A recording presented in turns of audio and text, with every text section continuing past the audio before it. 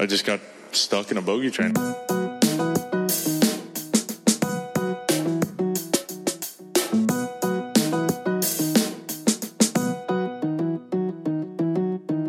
Hey there, everybody. Greetings to installment 31 of the Bogey Train podcast. Got your host, Nick, here with just Jengs today. Jengs, what's good? What's good? Another episode of the Bogey Train. It's been a couple weeks again. But as always, I'm excited to be back, talk some golf. You know, we actually have some personal golf to talk this time. The weather's getting a little nicer. Finally. Which is always nice. No, Noah. Haven't heard from that guy in a while, actually. But we're pretty much used to that at this point, right? Yeah, he might show up, he might not. I'm going to let you kind of do the intro quick. I'm going to go get something to drink. I forgot to.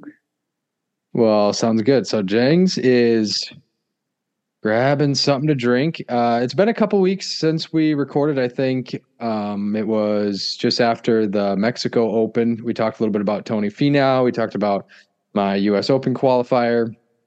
Hopefully didn't bore you to death with all those details. But so we got a few things on the docket for today. We're going to preview the PGA Championship because it is a major week.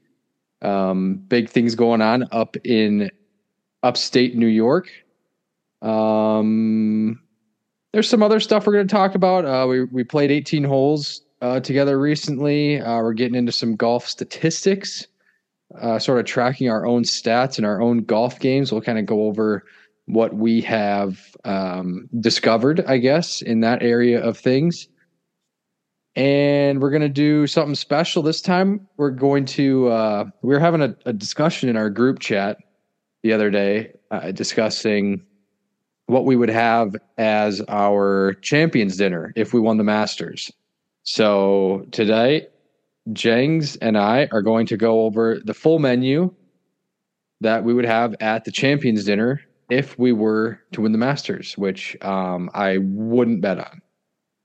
I think our chances are pretty good. I mean, I do have a green jacket. So that's really what started this whole debate. A couple of my students, as their parting gift, got me a replica green jacket. So that's what started the whole debate, the whole discussion, and we'll kind of talk about our results here on the show today. Yeah, I'm curious. I'm just curious what you're going to think of mine. I'm excited to hear your full spread, and I think that'll be fun. So yeah, it's always kind of a difficult thing. Like, thinking about yours. Are you going to go something local, something that is kind of our region and what we eat around here? I've definitely got some local flair.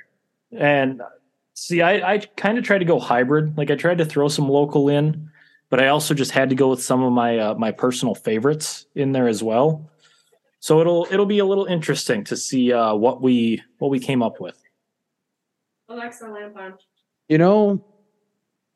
Just talking about the last couple weeks since we have, there's a few things we've missed since last recording. But just one thing I want to know, we could touch very briefly on the Wells Fargo because I don't think we've touched on that. Wyndham Clark won. And I just want to say Data Golf continues to win. There have been some other people in the golf media world, golf podcasting world over the last few years that have been very high on Data Golf and strokes gained and looking at the stats. And that's sort of how you determine how good the players are and things like that. And I don't know if I was necessarily skeptical for the longest time, but I thought, maybe they're putting a little too much stock in, all these different statistics and analytics. But, I'm more and more convinced. So what I'm getting at is Wyndham Clark I think he was ranked somewhere between 15 and 20 in Data Golf before his Wells Fargo win. And he was certainly not that high in the OWGR. I think he's up to 32 now after his win.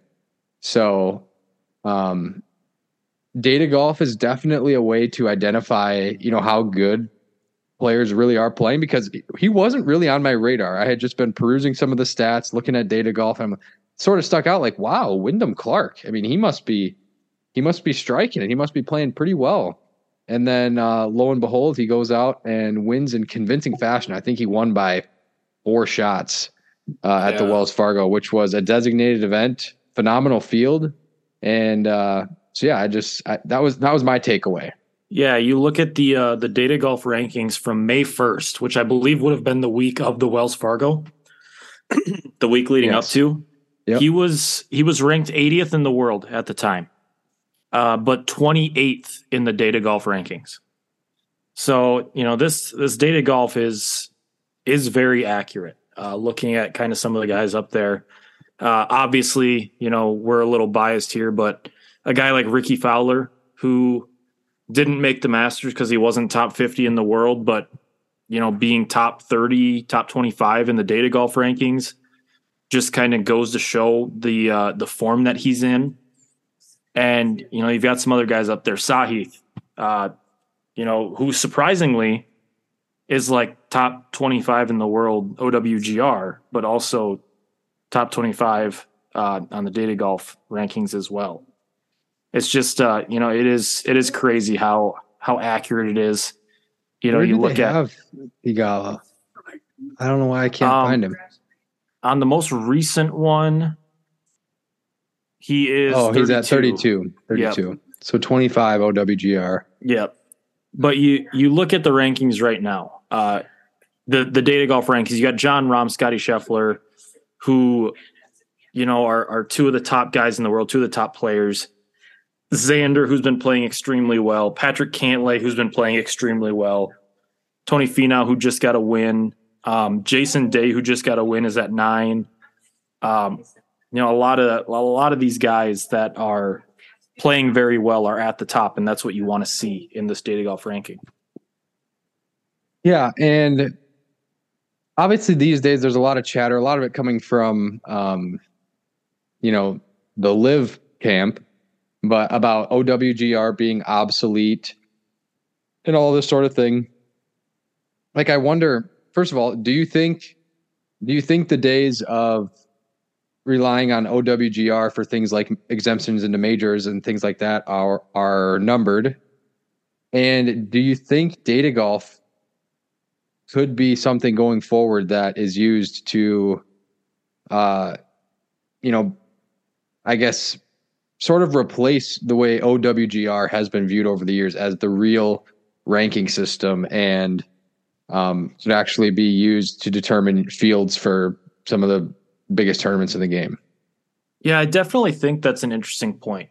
The argument is that OWGR has become obsolete. You look at, the biggest example that we've had kind of for about a year and a half now with the LIV guys. And the LIV guys are not earning OWGR. They're all just dropping majorly down the list. I mean, you look at Dustin Johnson, he's number 82 in the world golf rankings right now. And you've got the Data Golf rankings, and he is 19th. Do I think it's something that'll happen soon? Probably not. I don't think that'll be a change that will be made, this year, next year. But, you start looking 5 years down the road or so, I could definitely see maybe a changing of the guard.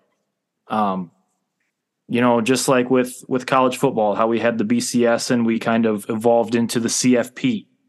I could see something maybe like that. Or maybe it'll be a hybrid of the two. Maybe they'll take top 50 OWGR and top 50 Data Golf or something like that. Just as a mix, because I do think there is kind of a place for the OWGR. And to be fair, if you took top 50 from both, there'd be a heck of a lot of crossover because there aren't that many, even with Data Golf, which takes LIV into account, there really aren't that many LIV guys in the top 50 anyway. So there would maybe be 10 to 15 guys maybe that are top 50 in Data Golf that aren't top 50 in OWGR. Yeah, and I'm kind of looking, just kind of scrolling, besides the LIV guys, there's not really a whole lot of difference. Like Denny McCarthy is up there. Taylor Gooch is a live guy. Patrick Reed's live. Mito's live. Charles Howell's live. Yeah, Gooch, Koepka, live, and Pereira, and Howell. There's 5 in a row that are live guys. Brendan Todd, is he a live guy now? Nope. So Brendan Todd, and you can check. Can you see those colored bubbles on there? Yeah. So if you hover over them, it shows where they're getting their points from. It shows which tour are the majors. I did not know that. But yeah, you get to like even is it Stefan Jaeger? Steven Jaeger. That's probably the biggest one. He's number 117 in the world, but he's 48th in the data golf. That's actually pretty surprising. Kind of looking at the opposite. Guys like Harris English, he's 69th in data golf, 37th in the OWGR. Lucas Herbert, 82nd in data golf, and 46th in OWGR. The big thing I've noticed with data golf is it's a lot better at being accurate and up to date, with being a more accurate reflection of which players really are playing the best. Like for example, and it works in both directions. So we could look at Cam Smith. So as far as the OWGR, he's still in the top 10. He's still at 8. Mm-hmm. But he hasn't played good golf in quite a while. I think he was in the mix actually at Tulsa for live, but before that, he hadn't really contended in the live events and obviously hadn't played in any, big championships since late last summer, probably. And so he's down to 18 in data golf. So I think it's just more up to date, and OWGR can be slower to react, which is probably, it can work to a player's detriment and to a player's advantage. Like for example, like we always talk about Ricky. Data golf had him well inside the top 50 by the time Augusta rolled around, but just the way the numbers shake out for OWGR, and the way he was playing, he just didn't get enough high finishes to move up as quickly as he needed to. But he's at 20 now in data golf. And OWGR is lagging a little behind there. I mean, he's at 49 now. And so, there's other examples you could point to, but I think it just is a more up-to-date and accurate reflection of where things are at. And I don't know, sometimes you can sort of identify, who really is paying attention and who is sort of just going off of narratives.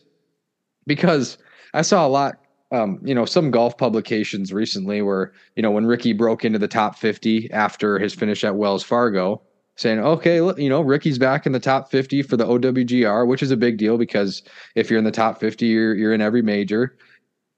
And, I saw a lot of comments and they were just saying, well, that's only because all of the live guys that dropped out, and Ricky isn't, like, if you actually think Ricky's a top 50 player in the world, like, you're crazy. He just benefited from the live guys sliding, right? But it's like, no, actually look at data golf. He's actually ranked too low for how well he's been playing.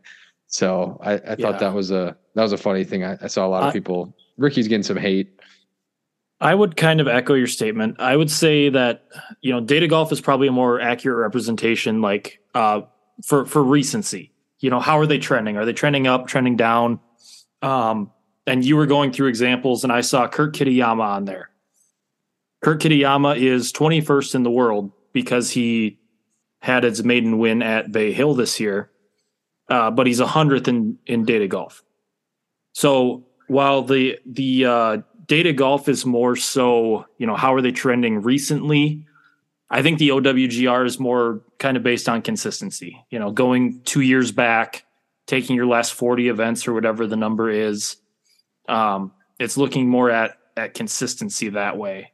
I mean, you could probably say it that way, but you could also even word it that data golf might be considering consistency more, because a guy like Kurt Kitayama, the week he had a really good week was Bay Hill, and it was obviously a designated event. Great field. He got a ton of world ranking points just from that week, which is really boosting his ranking as far as OWGR goes. But For data golf, it's really taken into like the wider picture of, how has he been playing? And, other than the week that he won, there hasn't been a ton from Kurt Kitayama in the past number of months. You could say 6, 7, 8 months. So, whereas we'll use Ricky as the example again. I mean, he hasn't won any tournaments like Kurt Kitayama, but he hasn't had a bad week in a long time. So you could also make the argument that data golf is favoring consistency even more. Just because Ricky doesn't have those splash weeks where you get a ton of points like Kitayama had, but he's just sort of, steadily playing pretty well every week. Yeah, because I kind of looking at the website, so it looks like they base it off of their trends and strokes gained over the last 100 rounds, and then use that to give them an index, which is relative to their recent performances to the average PGA Tour field. And you look at Ricky's trend, kind of his between 50 and 100 rounds ago, he was just kind of hovering around that 0 strokes gain number. But as we've been getting more recent, he's getting into the +1s. He's getting into the +1.5s. He's getting almost to the +2s. He's been definitely trending up in his last, 30 or so rounds, which is what's seeing him jump up that data golf ranking. And you can just kind of look at the different graphs, and there's a lot of guys who kind of have these big swings. Xander Schauffele, his worst is a 1.54 average, and that was 90 rounds ago. Everything else is, in the 2s, 2.5s, almost 3. And that's why he's so high up there. So it's a lot more based on strokes gained and how you're actually, performing on the course statistically rather than how you're finishing events, which I think is definitely more of a telltale sign, who's playing well. Because obviously Ricky was not winning events this year, but he was playing much better golf than we had seen in years prior. Which is, yeah, and I could definitely see someone making the argument the other way, as in, how much does it mean to actually close a tournament, right? So according to data golf and the statistics, they would say, clearly Fowler has had a better year than Kitayama. But, some people, they might say, well, Ricky hasn't closed the deal in any tournaments, and Kitayama won one of the biggest tournaments on the schedule. So it really depends on how much you value winning over just like consistently playing solid golf is sort of the difference that I'm seeing in OWGR versus data golf. Yeah, that's kind of what I would agree with. And, as it pertains to the live guys, how they have it compared to an average PGA Tour field, their numbers are not great. You look at Charles Howell III, who won the first 2 live events, didn't he, this season? He won the first one. I think he was in the mix for the second one. He didn't win, though. It was Taylor Gooch that won back-to-back. Yes. But Charles Howell, he's sitting around like a plus 0.9 average, which is not great. And people were saying that he's, playing the best golf in the world right now, and he should be jumping up the world rankings. Yeah. A lot of people were saying he should have got a special invite to the Masters. Yeah, Taylor Gooch, people were saying the same thing after he won back-to-back, and his strokes gained per round was only around like 1.5 as compared to a typical PGA Tour field. He wasn't actually, relative to tour average, was not playing that great of golf. Right, which sort of, it really makes you take with a grain of salt when you see guys playing really well on live. I know, especially at the Masters, when Brooks won the week before and then he was in the mix at the Masters, I think a lot of people looked at that and said, like, okay, if a live player is playing well, then, they can definitely be in the mix at the majors. And I'm not saying they can't. However, I think Brooks is sort of in a category all his own, to where he's just known for showing up at the majors. And so it'll be interesting to see how Taylor Gooch plays this week because, you know, a lot of the live people are saying, well, yeah, he won back-to-back times and all this sort of thing. I think he shot back-to-back 62s down in Australia. Like he's clearly playing some of the best golf in the world, according, you know, you would think, according to these people. But so yeah, it'll be really interesting to see how he plays this week. And then, you know, he ended up not getting his spot in the US Open, you know, and people thinking that was whatever you think about what the USGA did there. And, you know, I understand why people, you know, aren't a fan of what the USGA did in that circumstance. But either way, it's not as if, you know, one of the top 5 players in the world is not going to be at the US Open. I mean, Taylor Gooch, he won back-to-back events. Good for him. He has made a ton of money, but, you know, he's not among the game's elite right now. Yes. You know, I would agree on that sense. And I kind of, maybe not the greatest comparison, but I compare it to, like, you know, if you go out and shoot 64 at your local muni and you're just like, oh, I shot 64, I'm good enough, I could go on tour. Obviously the level of competition on your local muni is not a PGA Tour standard course. You know, shooting 64 at my home course is really, it's not even close to even putting me on the PGA Tour. There's guys who are playing mini tours who come and play my home course who shoot 64, 63 there, and they're not even close to making it on. Well, yeah, PGA and Tour. did I tell you about this D3 player that was in the field? You mentioned it a little Byron bit. Nelson last week. So he played D3 at Carnegie Mellon. He was, you know, throughout his senior year, basically a top 3 player in all of Division III. And so he ended up winning the Byron Nelson Award. His name is Will Knaut. And he was the first D3 player to win it since 2008. And so winning the award, you get an invite to play in the Byron Nelson. He's a PhD student, so he doesn't get the time to practice like he used to. He knew he was going to be a little bit rusty, but I think a week or two before he was out playing and he shot a 63. I don't know exactly where it was that he played.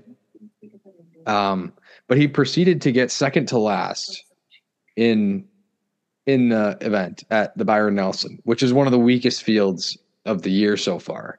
But you know who he beat. Yes, I do know who he beat. A certain Richard Johnson.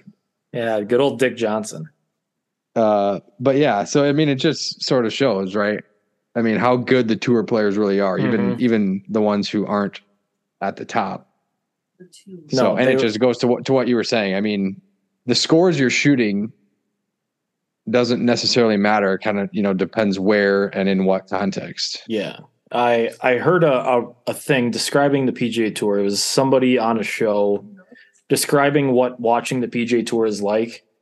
And they said, basically imagine somebody going out and hitting 60 absolute perfect shots in a row, doing everything that they could correctly, and still missing the cut by 2 or 3. I mean, that's the level of competition on the PGA Tour. You could flush every single shot, put it right in your exact putt, and you could still miss the cut. That's just how competitive it is out there and how many good players there are, because you may be hitting perfect shots. Somebody else is hitting perfect shots, and they're just better than you. And, you know, they're going to make more birdies than you are. And that's just how it works out there. Yeah. Yeah, it is easy to forget how unbelievable they are. But do you have anything else on the data golf stuff? I don't. Right now, you know, I'm kind of just scrolling down it. You've got some guys, Steve Stricker, 72 in the data golf rankings. 72? 72. Ludwig Aberg. Yeah. He's 94. Really? Oh, he's number 1 in the amateur rankings on data Gordon golf. Sargent is 107. Okay, that is crazy for them to be that high. I think that's probably they're above guys like Sepp Straka, Doug Yim, Jimmy Walker. Well, Jimmy Walker's kind of garbage. Austin Eckroat, wasn't he in contention last week? Yeah, he was. Jimmy Walker, hasn't been playing too bad actually. Yeah, he's this been back. year. Akshay, they're ranked higher than Akshay, and Akshay hasn't been playing terrible recently. No, yeah, that's I don't think Gordon Sargent is better than Akshay Bhatia right now. But either way, so it sort of brings me to another conversation that's getting really interesting at this point in the year, which is the Ryder Cup team, the U.S. Ryder Cup team. So there's probably either 9 or 10 spots that are locks.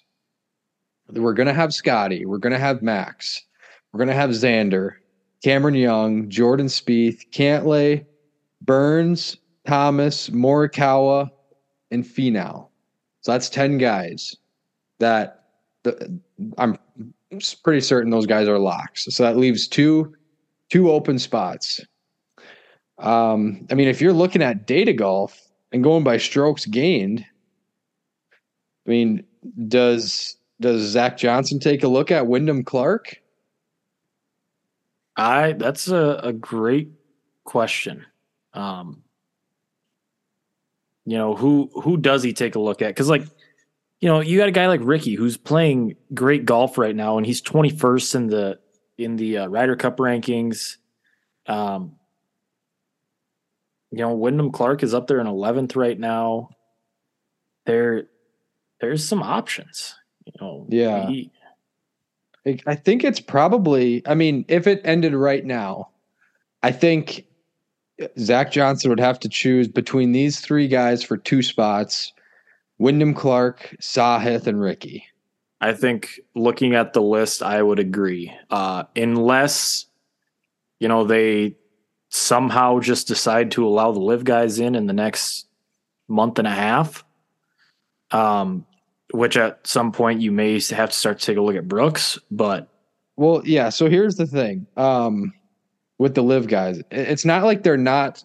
I mean, they're just not earning any points, right? Except Brooks, probably got some points at the Masters, but they haven't been banned or anything. It's up to the captain if they would want to pick someone from live. Yeah, and at this point, the only one Cup USGA or is it PGA of America? PGA of America. Now it's a little different for Team Europe because it's run by the DP World Tour. Yeah. But I mean, the only guy on live that you would probably consider at this point is Brooks. And that would be the only guy I would consider, yes. And from just like the team room perspective, I mean, is Brooks someone you want there? I mean, maybe the answer to that is yes. Maybe it's not. I'm just that's kind of a genuine question, not necessarily just rhetorical. What about Dustin Johnson? Is he not playing? I don't well think enough? Unless he has. I think he'd go over fine in the team room aspect. I don't think there's. Not that I necessarily think there's bad blood with Brooks and all this sort of thing, but I think DJ sort of, just did his own thing, never really made any comments one way or the other. I think he'd go over fine in the team room. I don't think he has enough form. I mean, I say that when he's coming off a win, but I think he'd have to have some very significant showings in the next 3 majors. Yes. For that to happen. Probably a win. He'd probably have to win one of them. Or 2 of them. This is a really interesting thing. So we were talking about Ricky. Obviously, he's down a little lower in the rankings at 21. But over the past 6 months, he's had a better strokes gained than Justin Thomas, Max Homa, Jordan Spieth, and Sam Burns. So yeah, he's definitely a guy. If I was picking right now, if I was Zach Johnson, with the 6 that auto qualify, the other ones that I would probably be looking at would be Justin Thomas, Colin Morikawa, Tony Finau. Yep. I'd take Ricky. Burns. And then you gotta have Burns. Yeah, Burns. And at that point, I'm left with Sahith or Wyndham Clark. That's one of those things where my head tells me Wyndham Clark, but my heart would love to see Sahith play in the Ryder Cup. Like, that would be awesome. Yeah, Wyndham Clark is just on such a trend. If Wyndham Clark, if at the time that you had to pick, or if I was picking right now, I would pick Wyndham Clark based on his form recently.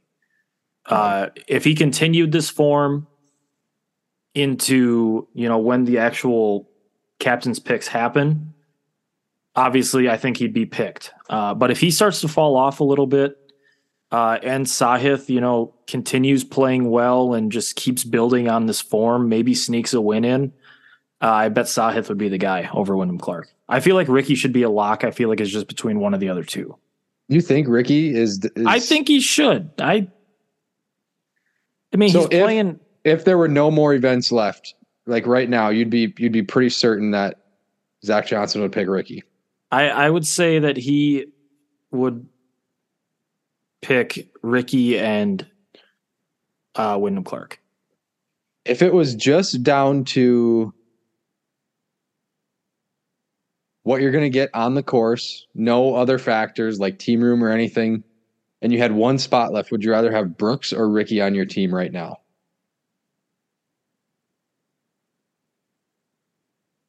Ricky. Wow. I don't know. I don't know about that one.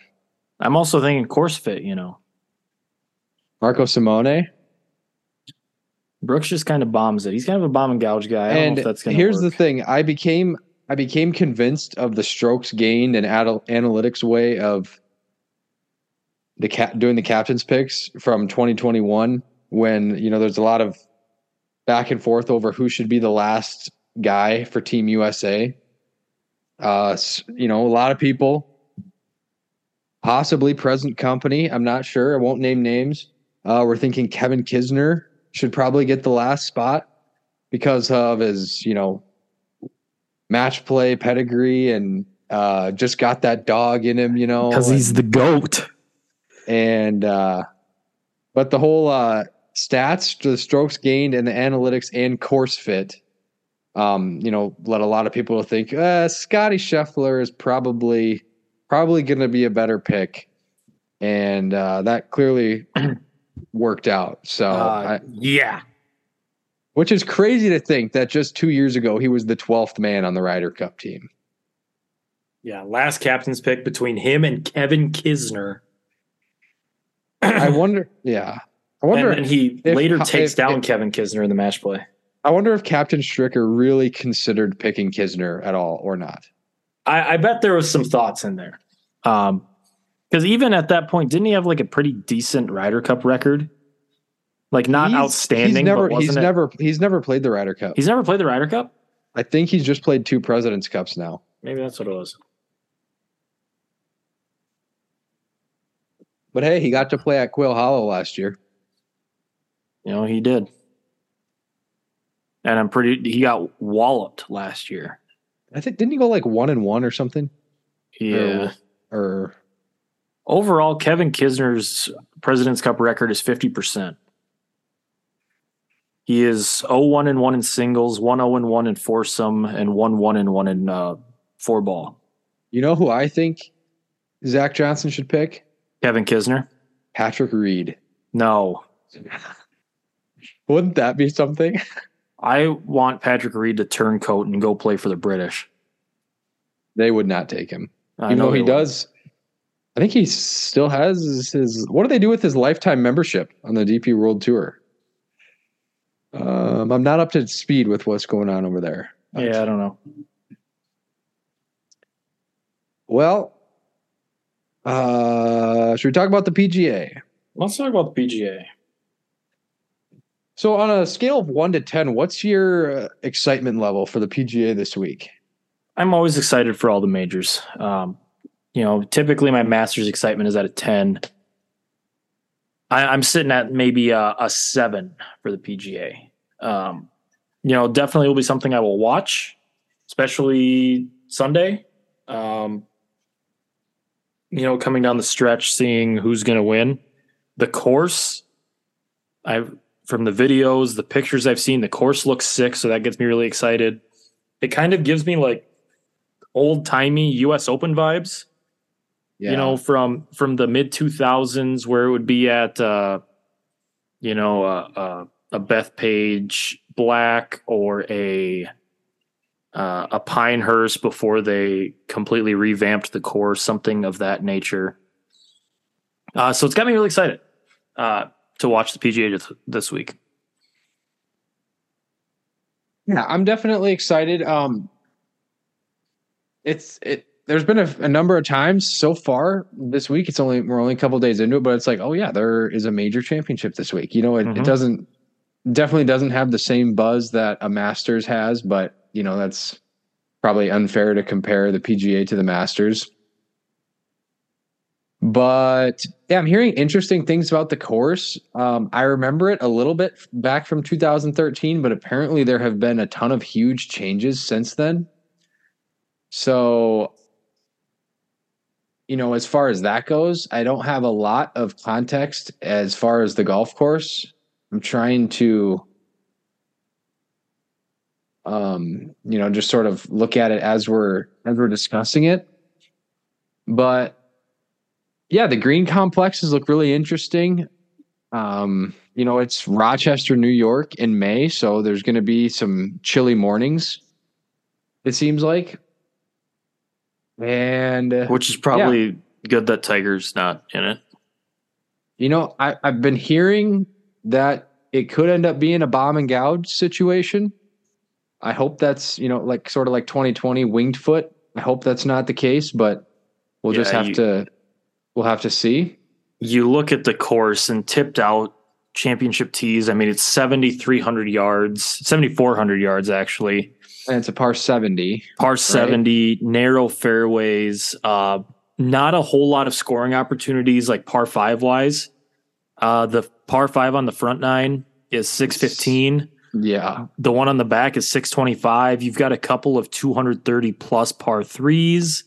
I know, that's just crazy. And from looking at the scorecard, there's one par 4 in the 300s. Yeah, so just a super long golf course, especially with when the players are playing in the morning, and it's high 40s, wet. Low 50s. Yeah, wet, rough too. That's gonna play extremely long. Yes. So yeah, having I don't think I'm a fan of having multiple. I'm not even a fan of having one par 3 that's 230, let alone two part isn't one of them 230 and one of them's like 245 or something? One's 230 and one's 245. And I believe somebody said that they were playing a practice round and one of them was into the wind and they hit 3-wood and came up short or something like that. I think that was Fitzpatrick. I think I saw that.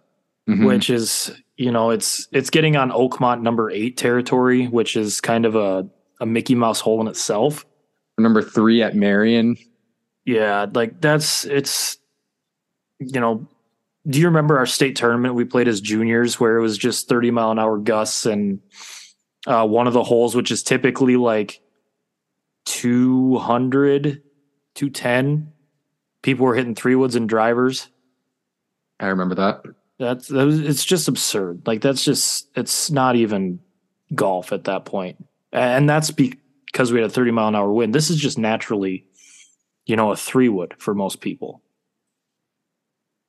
And the way we're discussing the course right now, how far removed does that seem from the fact that Jason Duffner won here in 2013? That's insane to think about. That, beer gut, dip in his lip, Jason Duffner was the last major champion at this course. Because it doesn't necessarily seem like a course fit. And I don't know how long the course was playing that week, but I've always been a fan of Duffner's swing. So I've definitely quite a few times watched the highlights from that week. Duffner was so dialed in with his irons and wedges. It was an absolute masterclass. Like he basically had the putting yips and still won the PGA Championship. It was unbelievable. Course played 7,100 that week. It was the exact same length it played in 2003. 2003 was 7134. 2013 was 7163. And now we've added almost 300 yards to that. So Par threes were not as long. It was 214 and 226. Now it's 230 and 245. So the course has definitely been lengthened a little bit since back then. All right, you got any guys that you're looking at? Somebody that can hit it far. If I'm being honest this week, I think this is going to be another good week for Brooks. I could definitely see that. I think this will be probably a good week for a guy like a John Rahm. I did hear somebody said that they asked John Rahm when he was doing his preparation, how difficult is it to prepare for this course? Because, he translates everything into meters and then he has to do it based off of his Scottsdale yardages. And he said that he really likes this course because it's at about the same elevation as Torrey Pines, which he has good history at. John Rahm's a guy that I would look out for this week. And it doesn't even matter what course you're playing at. John Rahm is always going to be a guy you're looking at. You say Tony Finau? Tony Finau. So you're basically like listing like the top 5 guys in data golf. Pretty much. No, I only listed 2 of the top 5s in data golf. Okay. But 2 of them are guys that all 3 of them are guys that I really like. I just heard him talking about Tony Finau today, talking about his pure power that he has if he tried to unleash it.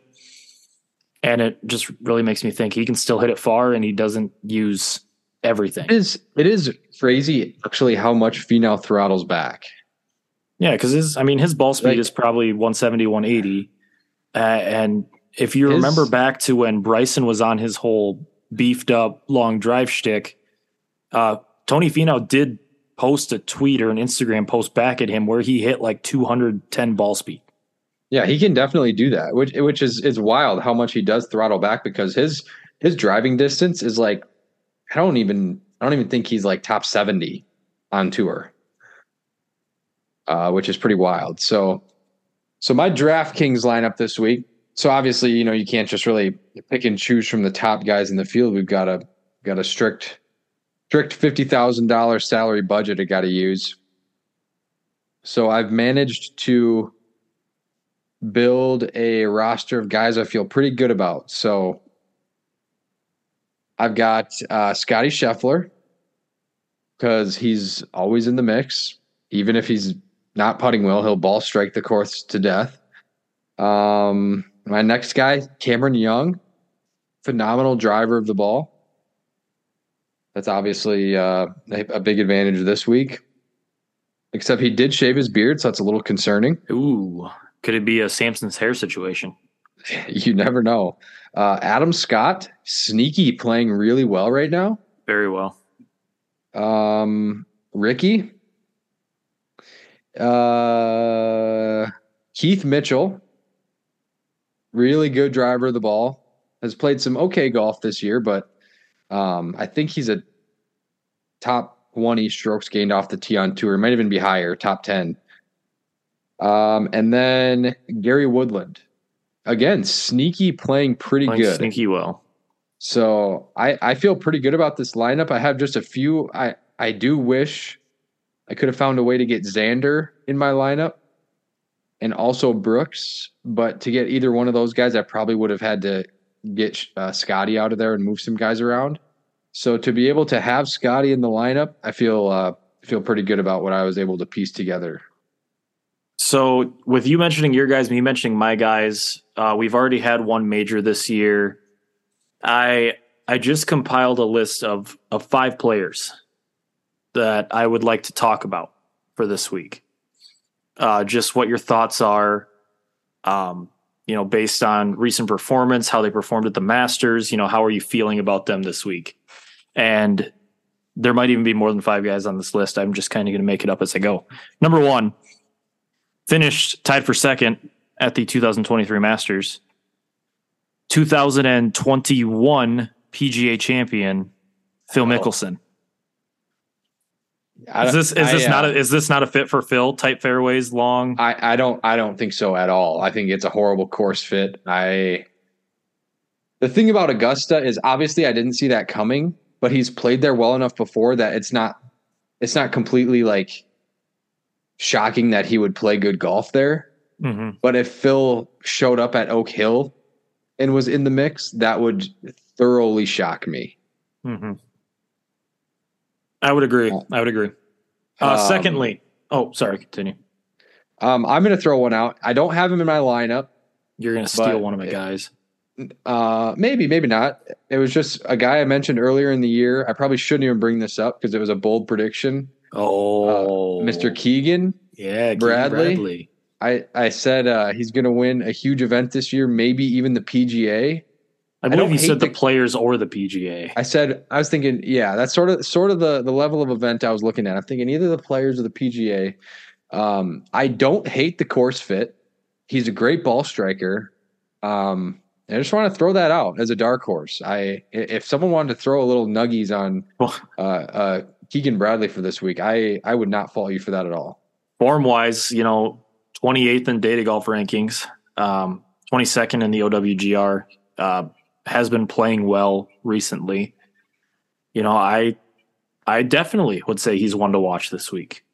If you're a betting man, one that you maybe do want to throw a few units on. Just also to, a former see PGA champion. He is.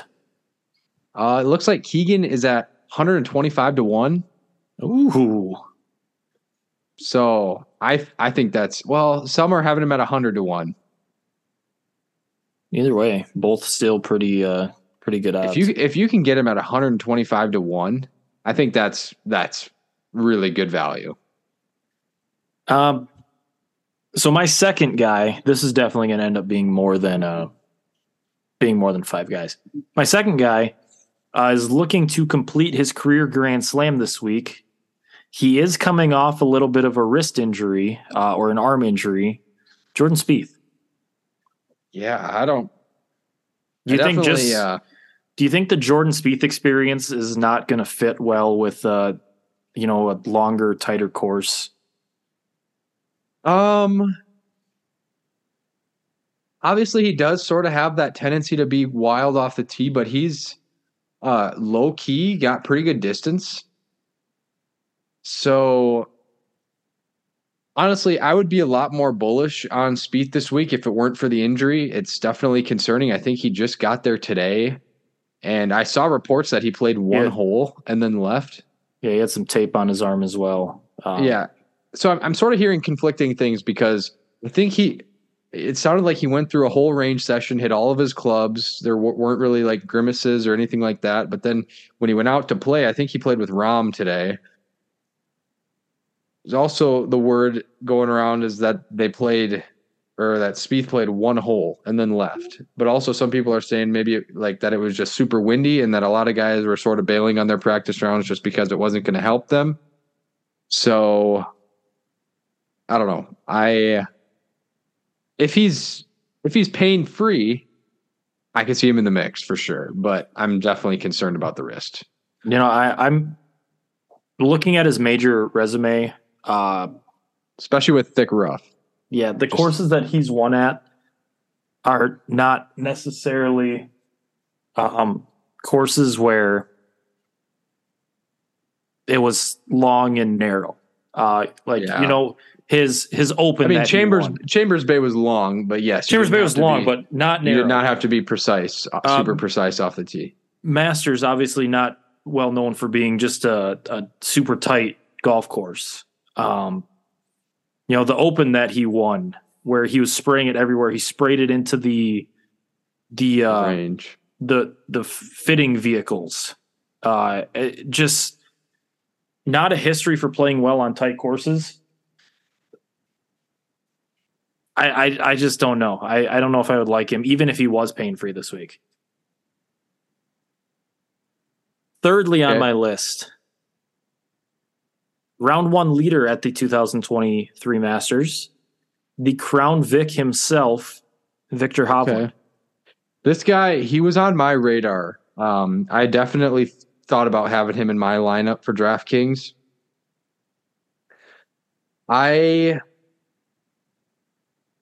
am a little bit concerned of the runoff areas around the green. And, his history with, struggle with the short game. But I like Victor this week. I would not at all be surprised if Victor gets a top 5. I'd be surprised if he won. I still think he, has some stuff he has to work through with being in contention on Sundays and big events. But I do think Victor's going to play well this week. Next on my list, the last guy he finished solo 9th at the 2023 Masters, kind of backdoored his way into that top 10 with a 5 under 67 in the final round. I don't know who this is. Guy that we've talked about a little bit on the show already, Sahith Theegala. Okay, Sahith. If he's even in the field, is he qualified? Yes, he's in the field. Gosh, that's a good one. What do you think his odds are? I've got it right here. Never having won a tour event, but he's playing hot. I would say probably 150 to 1. 80 to 1. Whew. I don't know how to feel about. I think he'll definitely have some big moments. Like, I think he will make the cut. I just don't think he's quite sharp enough to be in contention all the way through. But he's got the talent to where he's sort of a highlight reel. But I think like a top 12 would be a really good week for Sahith. Yeah. So a couple other ones, the next one was the last one on my list, and then there's a couple more that I just want to briefly talk about. This guy, well known for his slow play, tied for 14th at the Masters, came back, lost in a playoff, or did he lose in a playoff? No, he didn't lose was he in the playoff? I don't remember if he was in the playoff or not. He was in the final group at the RBC Heritage. I don't think he was in the playoff. He was in the final group. He was not in the... Patrick Cantlay. His form has been there. Yes. So now we've mentioned his whole group because he's playing with Ricky and Phil in the first 2 rounds. Just nothing gets me excited about Patrick Cantlay. I agree. He might be in the mix. Okay. He might not. I won't care if he's not. So, Sure. I could say, yeah, he'll have a good week, but every time I've predicted that he'll have a good week in a major, he does not play well. And then whenever I'm just like, okay, I'm done looking at Patrick Cantlay, like especially this year at Augusta, it's like, no, I'm sick of thinking he's going to play well this time. He actually played pretty well this year. He's in the second to last group. He struggled on Sunday, but yeah. So whatever. The rest of these we'll speed run. I'll just give you the name. You say yes or no. I'll just say like if I'm buying or selling this week. Yeah. Okay. Tied for 10th at the Masters. Last year's U.S. Open champion Matthew Fitzpatrick. Not feeling it this week. No. Former PGA Championship winner and Open Championship winner. Tied for 10th at the Masters. Colin Morikawa. Yes, and for these other guys, I'm going to predict their finish. So I'm going to give it Colin Morikawa like a tied 9th. Okay. Who was the one before? Matty Fitz. Matt Fitzpatrick, like not feeling. Make the cut, but like tied 35th. Long hair, don't care. Tommy Fleetwood. Maybe like a T20. Cameron Smith. I'm not feeling that. Something in the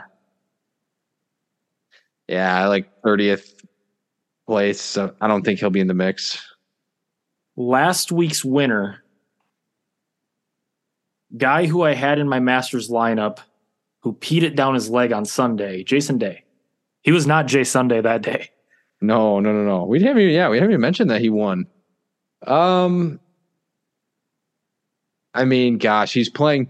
My only concern, I would be higher on Jason Day if he was in the mix last week and didn't win. Like it's very often you see guys go back to back, and especially after a 5 year, 5 years without winning, and then to win. Like I'm a little bit concerned about just sort of having used all of his mental energy and sort of having a disappointment this week.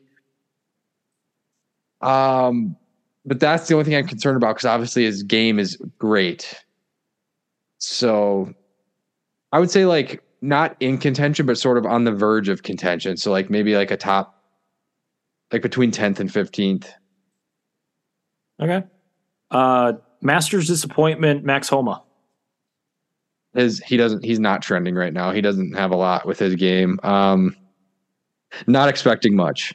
Maybe a make the cut, but that's about it. If Max Homa misses the cut and it's not even close, do we start to worry about Max Homa, or is it not quite that time yet? I will be worried. See, right now he's just not playing all that well.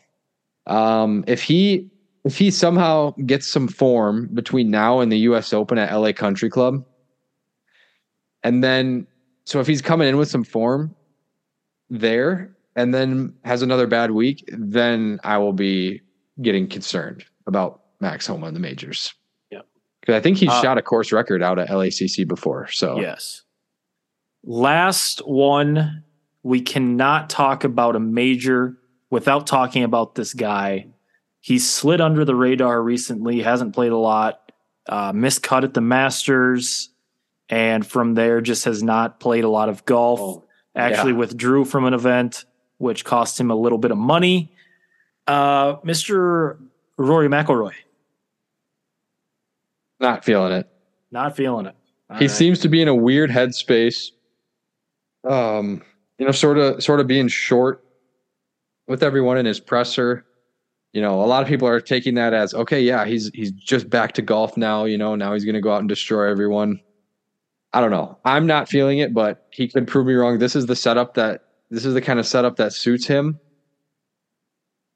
Like it reminds me a little bit, not a whole lot, but a little bit of the setup when he won at Congressional. He was sort of backdoor in the mix here in 2013. It was one of those where, he was never really in the mix to win it, but he sort of had a backdoor, like top 5 or top 10. He is actually a member at this course, interestingly enough. But either way, I'm selling this week. I'm still not feeling it. Before I ask for any last questions, I did see a funny bet, which I don't know if this was real or if it was just a picture that somebody had photoshopped. But the bet was, does a live golfer lose to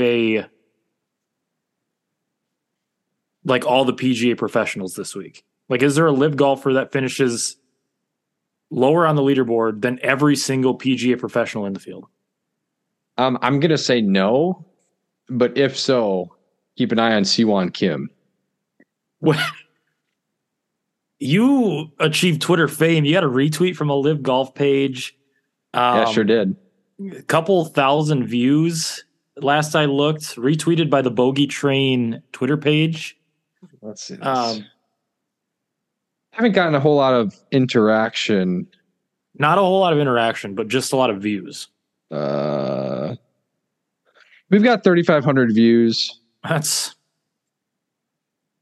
Live Golf Updates is one of those just clownish live accounts with 18,000 followers. So basically he just posted a list of the live players that are in the field in the PGA this week and their tee times. And I was completely baffled to see that Siwon Kim is in the field. This is a guy that's can't even get out of last place. Routinely finishing last in these live events. Like, he has been atrocious. So, I was asking the question, sort of in a rhetorical way, but also dead serious. Like, how is he actually in the field? And Live Golf Updates quote tweeted me and said it was because apparently 2022 he won the Asian Tour Order of Merit. So, that was pretty surprising. But good for him. He gets to play in the PGA, I guess. And he probably gets a missed cut at the PGA. I would feel very comfortable throwing some money at that. What is more likely this week? Siwon Kim winning the PGA Championship, or Phil Mickelson's Taylor getting fired, or I can't even think of a good other side to this. It'd be like Siwon Kim winning, winning, or Trent Ryan breaking Scotty 90. Scheffler getting last. Yeah, it's like that's just weird.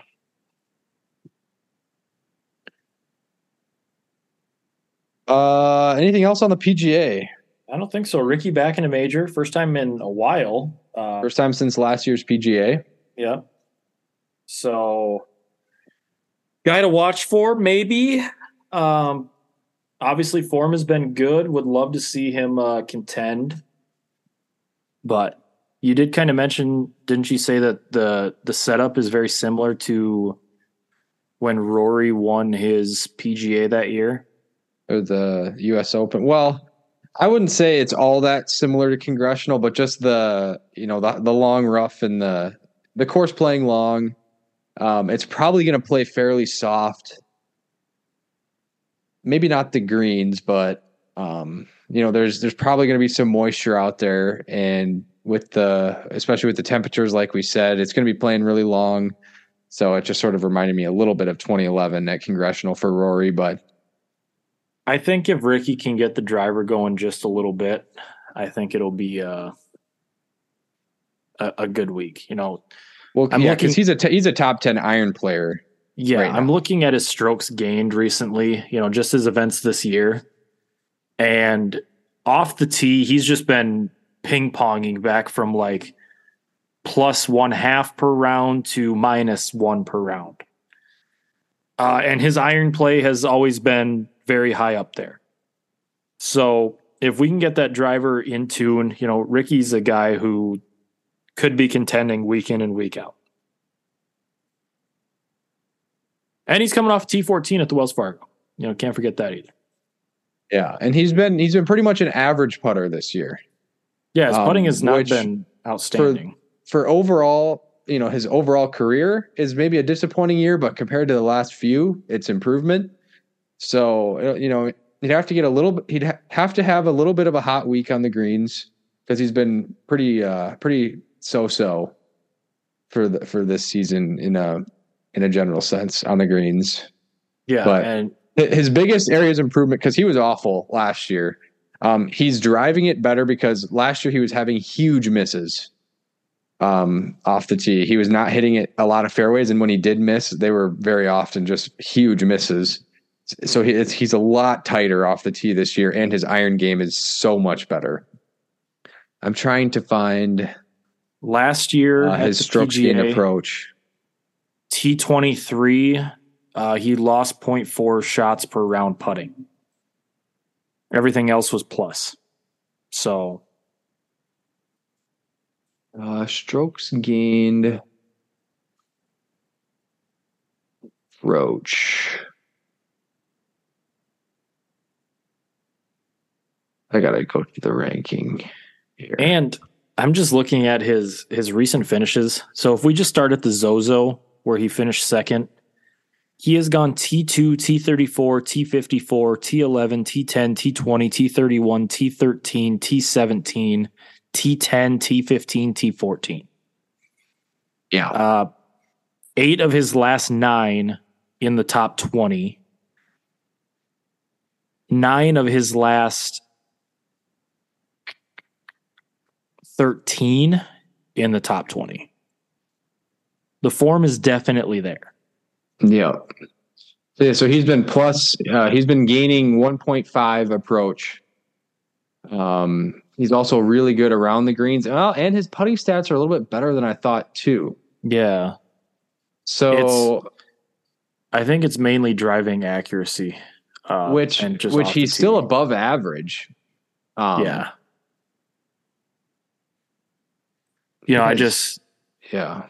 I look at the Arnold Palmer, where his driving accuracy, he was -13%. Minus 13% of what's the? It's like what the average fairways hit percentage. Yeah, sure. And he lost basically a shot off the tee per round that week. Everything else was positive. So, well, speaking of strokes gained, should we talk about a round on Sunday? Yeah, some of our golf metrics. Yeah. All right, so Jengs and I played 18 on Sunday, and we're both kind of getting into the world of sort of the advanced analytics on our golf games, taking some more in-depth stats to try to get our strokes gained. Because I've been able to calculate strokes gained putting for a while. You know, if I was just curious after any given round, you can sort of figure that out. But it takes a little bit more to get the strokes gained in the other areas of the game. So, has anything stuck out to you? Or do you have any? Well, I guess I kind of want to preface. So typically, Nick and I, we were pretty basic stat takers. We used a couple of different apps over the past few years, which would just track, fairways, greens, putts, stuff like that, and just kind of give us the general stats. And the app that we have been using probably for about 5 or 6 years now, which was always free, went behind a paywall this year. Dude, that's gone all the way back to 2015. We've used that. We've had 7-8 years. We used Nike Golf 360 before, and then that ceases to exist, and we switched to this unnamed app. But yeah, I pulled up the app a couple weeks ago to put my stats in, and they had a paid version which you could just get advanced stats like bunkers and hazards and stuff like that. But this year you could not do a single thing on the app unless you pay for the app. Yeah. And it's at that point that I said, why would I pay $70 a year for this app when I can pay the same price for this other app that we are now using called Golf Metrics and get strokes gained and just a bunch of advanced stats with it? So I gave it a free trial. I put a couple of 9-hole rounds in that I just played on a Wednesday night, and the stats that they give you are very good.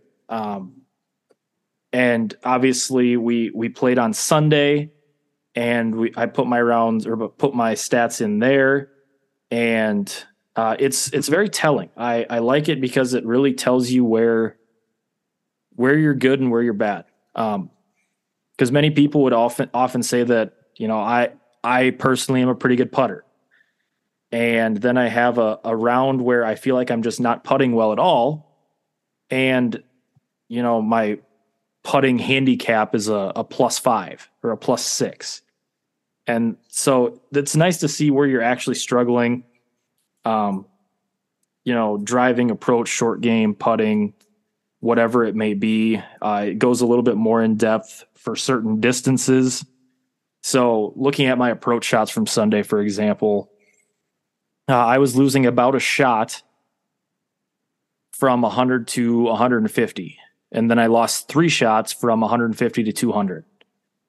So just looking at, basic stats would be like, yeah, I missed a lot of greens, so my irons were obviously not very good. And then you're just going to practice your irons. But I mean, from here, I can tell that the irons that were the worst were my long irons.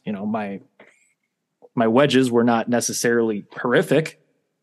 Not as bad as my long irons. So it's nice to kind of dial in where the actual problems lie, where you need to work on a little bit more. And from that, Nick had a little bit of a shocking realization, and I think we both kind of did on Sunday with one part of your game, Nick. Yeah. So just talking about on Sunday when we played, what was really a rough go of it at the beginning of the round for both of us. We both had really just an atrocious start. Yeah, and it was about 50 to 60 degrees. Probably 20-ish mile an hour winds. Would you say? Maybe a little less. Maybe conditions weren't necessarily like perfect and pristine, but yeah, definitely a rough start for both of us. And you have to take this with a grain of salt, obviously, because it was one round. But so after the first few holes, when I was playing like garbage, I think I was 5 over through 6. The rest of the round, I hit a lot of solid shots. I don't think I had any bogeys after that. Obviously, gave away a few really good birdie chances. But so I ended up shooting. What did I shoot? Maybe I did have a. Did you shoot like 75, 76? Yeah, 70. I shot 3 over. So after I was 5 over through 6, I just had a couple birdies and no bogeys the rest of the way. So, and then the cool thing about this is you can compare your strokes gained versus like a scratch or a pro. Might as well just do it against a scratch at this point. But it gives you a handicap for each part of your game. So overall, now after that round, I'm a plus 1.9 handicap. So my driving, it said I drove it like a plus 2, which is about right to my handicap, but I hit one drive out of bounds. So, it's just a snap hook out of bounds. So sort of removing that outlier, I think I drove it a little bit better than that. Yeah. And that goes it's just based on strokes gained. So obviously if you're long and straight, you're going to gain a lot more shots. My approach game was that of a plus 7. My short game, and they count short as 100 yards and in, it's like a plus 4.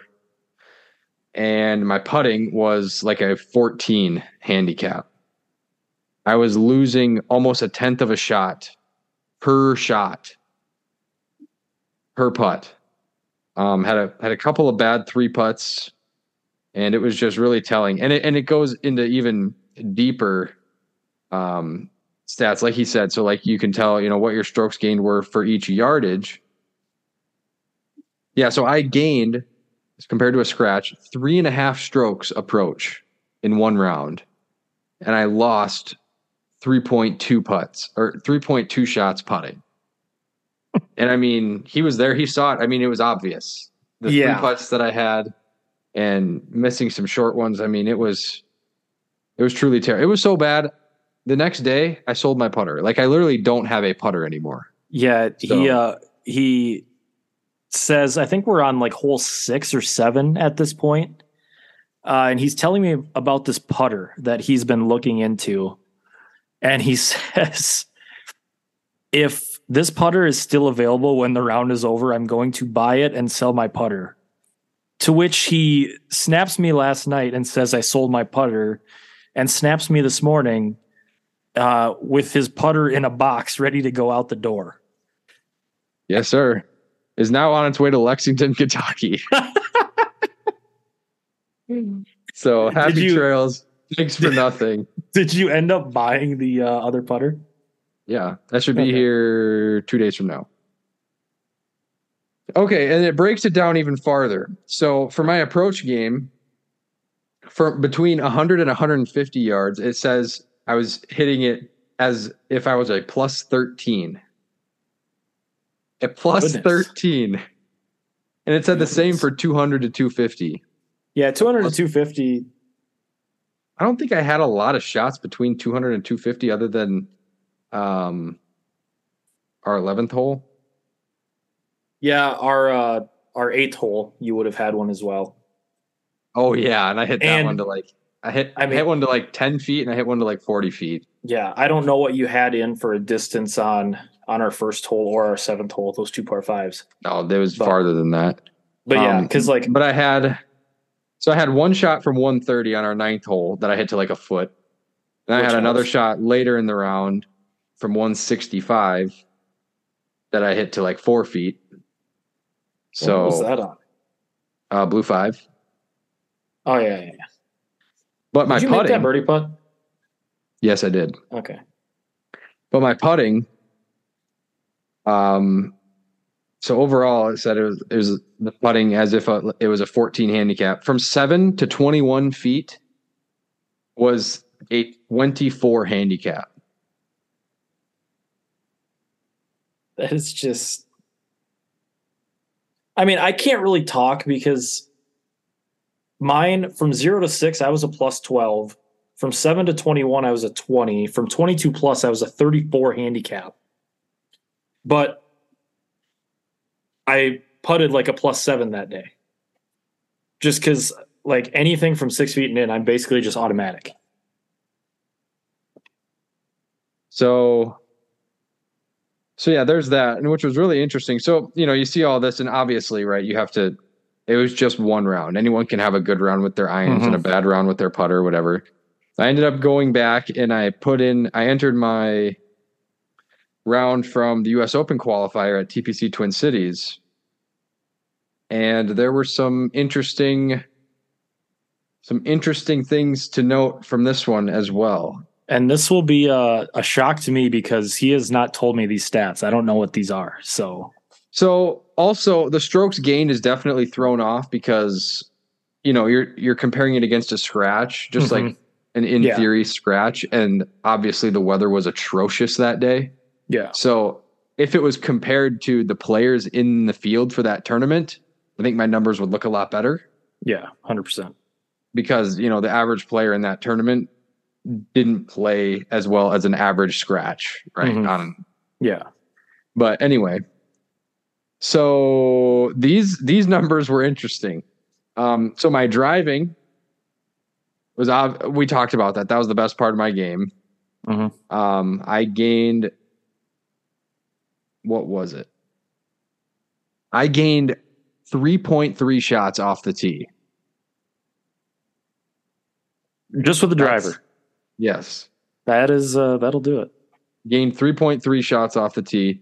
My driving handicap was plus 7.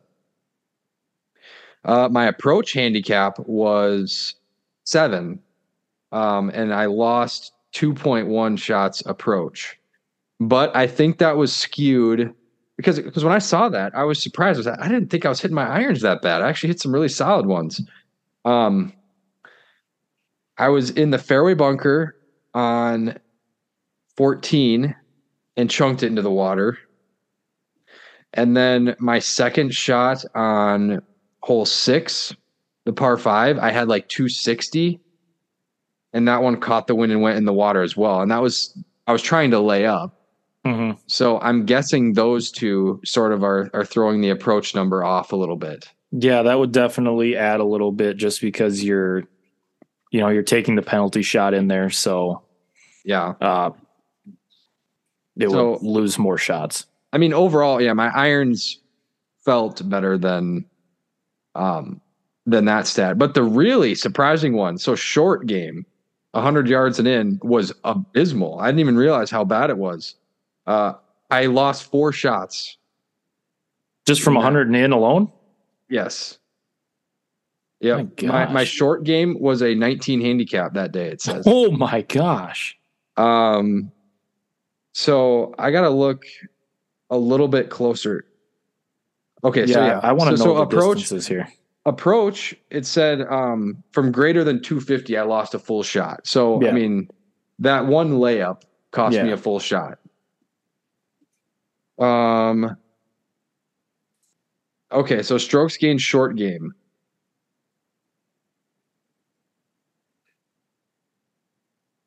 So I had a couple terrible bunker shots, like greenside bunker shots that cost me. I don't know if you remember when I told you how far short and right I came up on 13 with that really deep bunker. I had like 50 yards having to come up and over that lip. So I ended up leaving that in the bunker. That basically cost me a whole shot. Yeah. On my last hole, I bladed a bunker shot. And it said from 0 to 20 yards, I lost 1.3 shots. So I had a few really bad chips. Now that I think about it.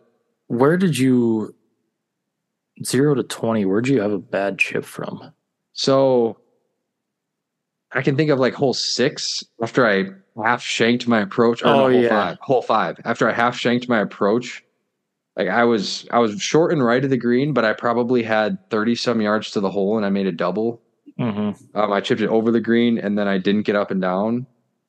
And there were a few other scenarios where I just had really bad chips. So yeah, I lost 1.3 from 0 to 20 yards and 1.2 from 20 to 60.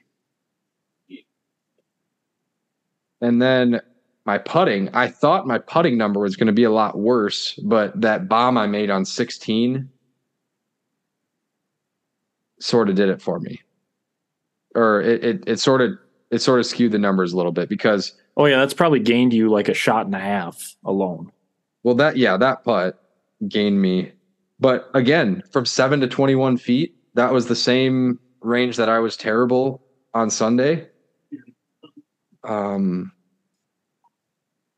Okay, putting from 7 to 21 feet, I was a 23. So what is it?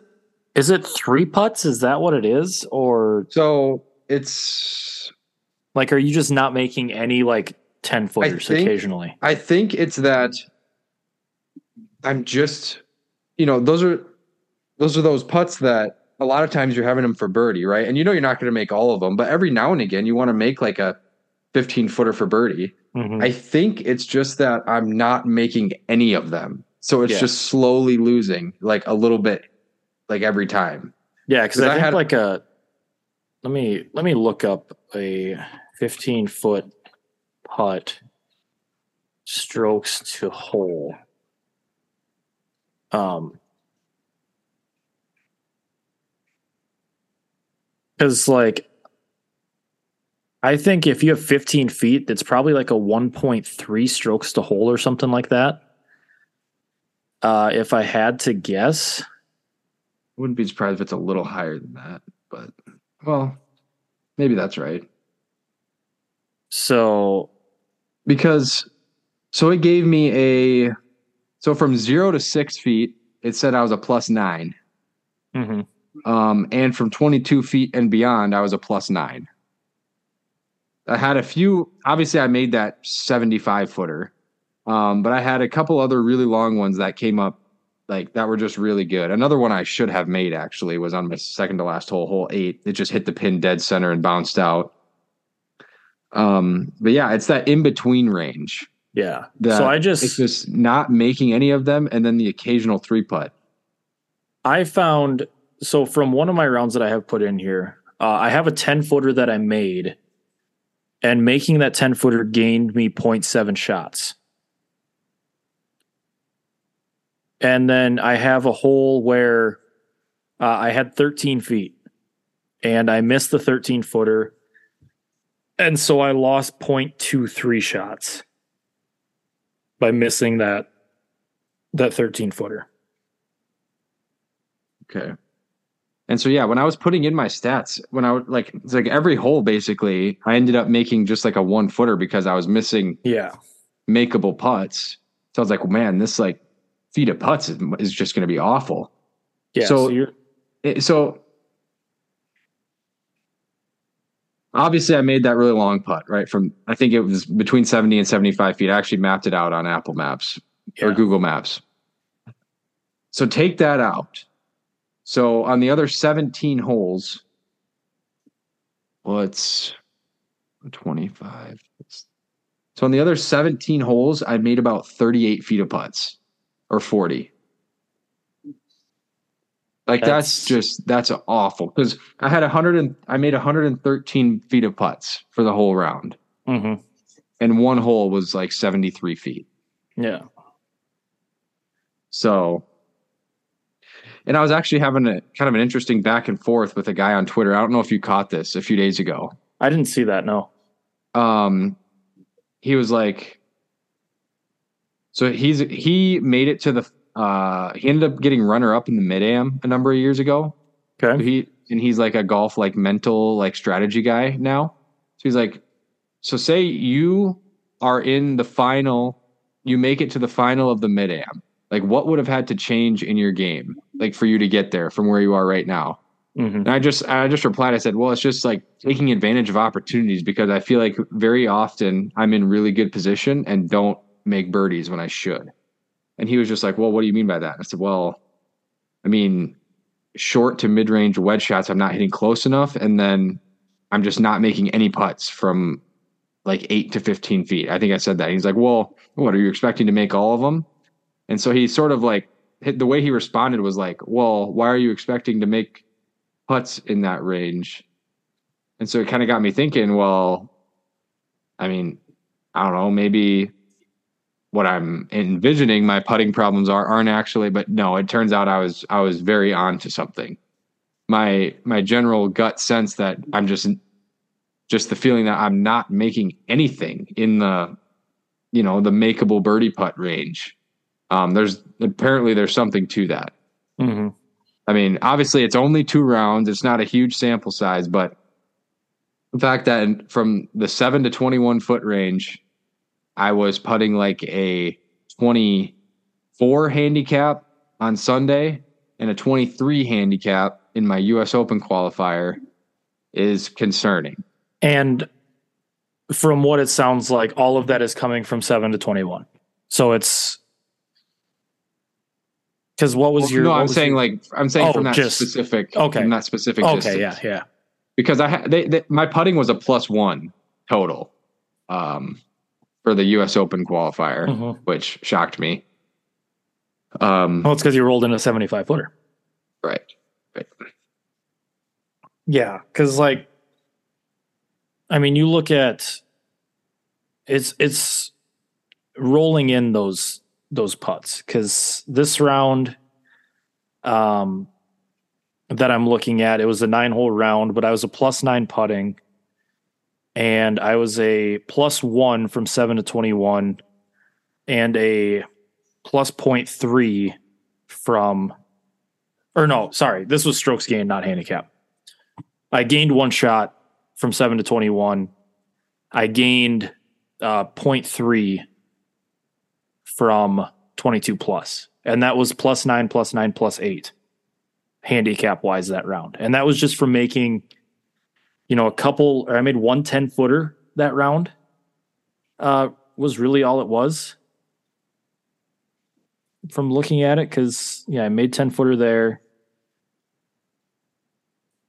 And going back, I made a 6-footer on my second hole and made an 8-footer. Like, it's making an occasional putt and lagging it up close. It is how, a lot of my shots come, which is. And so what's nice about Golf Metrics too is, this isn't the only app that does this, obviously, but you can just go back and so instead of selecting just 1 round, you can just select all of them. And so you kind of get averages. Mm-hmm. And so just for those 2 rounds, my averages, my driving is a +4 handicap. My approach is a +2. So it's like, okay, my approach game is about what my handicap is, and my driving is maybe a slight bit better than what my handicap is. But it says my short game, so 100 yards and in, is a 10 handicap. My putting is a 6 handicap. So it's just sort of showing me that what my gut was telling me about, where I need to get better was exactly right. Mm-hmm. Yeah, and I did the same thing to mine now, where I just selected everything I have in so far. So my driving is about a 1 handicap, which is, right where I'm at right now. I'm a 1.9 now, I believe. So I guess it's technically a little bit better than what my handicap is. My putting, which is the unsurprising one, because I'm typically a pretty good putter, is a +8. Jeez. Yeah, I make a lot of 6-footers, so what can I say? Short game is about a 7. So, and a lot of this is, couple just 20-yard chips that you just flub and leave short, or just something like that. When we played on Sunday, I had, I had to drop, and then I had a 30-yard wedge shot, which I bladed over the green, and then proceeded to chunk like a 18-yard chip shot, which lost me a lot right there. My approach, the unsurprising one, is that of a 12 handicap. And, basically all of that is coming from 100 to 200, and more specifically 150 to 200. and it's all like, it's pretty much just contact. Like you're just not hitting the ball just quite crisp enough, because like I can specifically remember a few times, and I feel like in past years we've hit our irons similar distances, if not you hitting it a little farther. Mm-hmm. It wouldn't be rare for like me to hit a 6 and you to hit a 7. That was very common back in the day. So on our 6th hole was a par 3. It was downwind. You took a 7 and I took a 9. And then a couple holes later, it was down and off the right. It was like 212 or something. You hit a 4 iron, and I mean, you still ended up probably short of pin high by a little bit.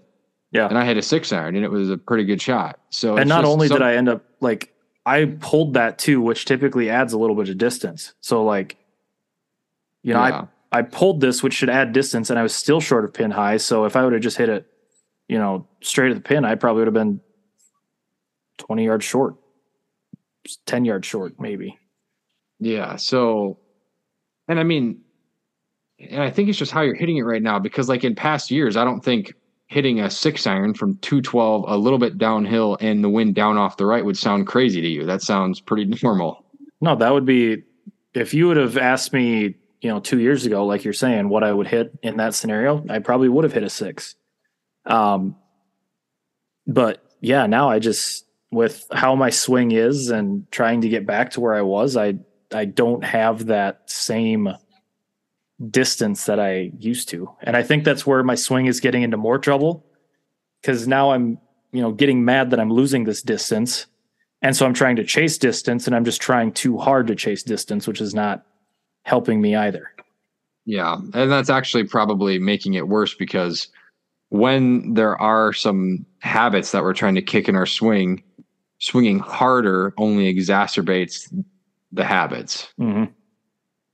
So, and I'm a little bit concerned for your fitting coming up, just because the way you're delivering the club isn't how you want to. So I hope you don't end up getting something a little bit wacky.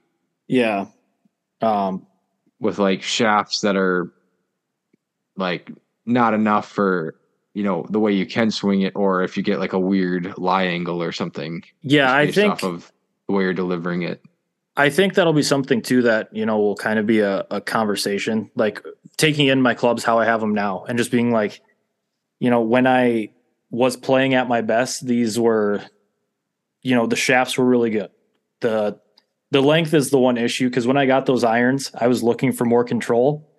So I ended up actually getting those irons a 1/4 inch short, which is something I probably didn't need to do. I probably should not have done. I mean, you probably, but also a 1/4 inch is not a whole lot. Yeah. But I mean, I'm thinking that I'll probably go in and, just based on kind of reading and generally what they do based off height and, arm length and stuff like that. The kind of the general consensus is someone for a guy my size typically is plus a 1/4 plus a 1/2 inch on their irons. So, I mean, that's a 3/4 of an inch difference that'll be made. You could just do one length irons. I could do one. I could go with the Bryson one length. But you, anything else with Golf Metrics? I don't know. There's a few other apps that I'm looking into for, possibly just because there are some apps that have better interfaces and, are just built a little bit better, and then have things that they can, recommend how to practice and things like that based off of what you're doing. One of them I'm looking at is called Circles. Circles is one that I looked into a little bit too. I'm a little concerned about the pricing for Circles, because there's 3 different levels. So if you do the base level, and if you're not even able to get strokes gained and things like that, then that would be completely pointless.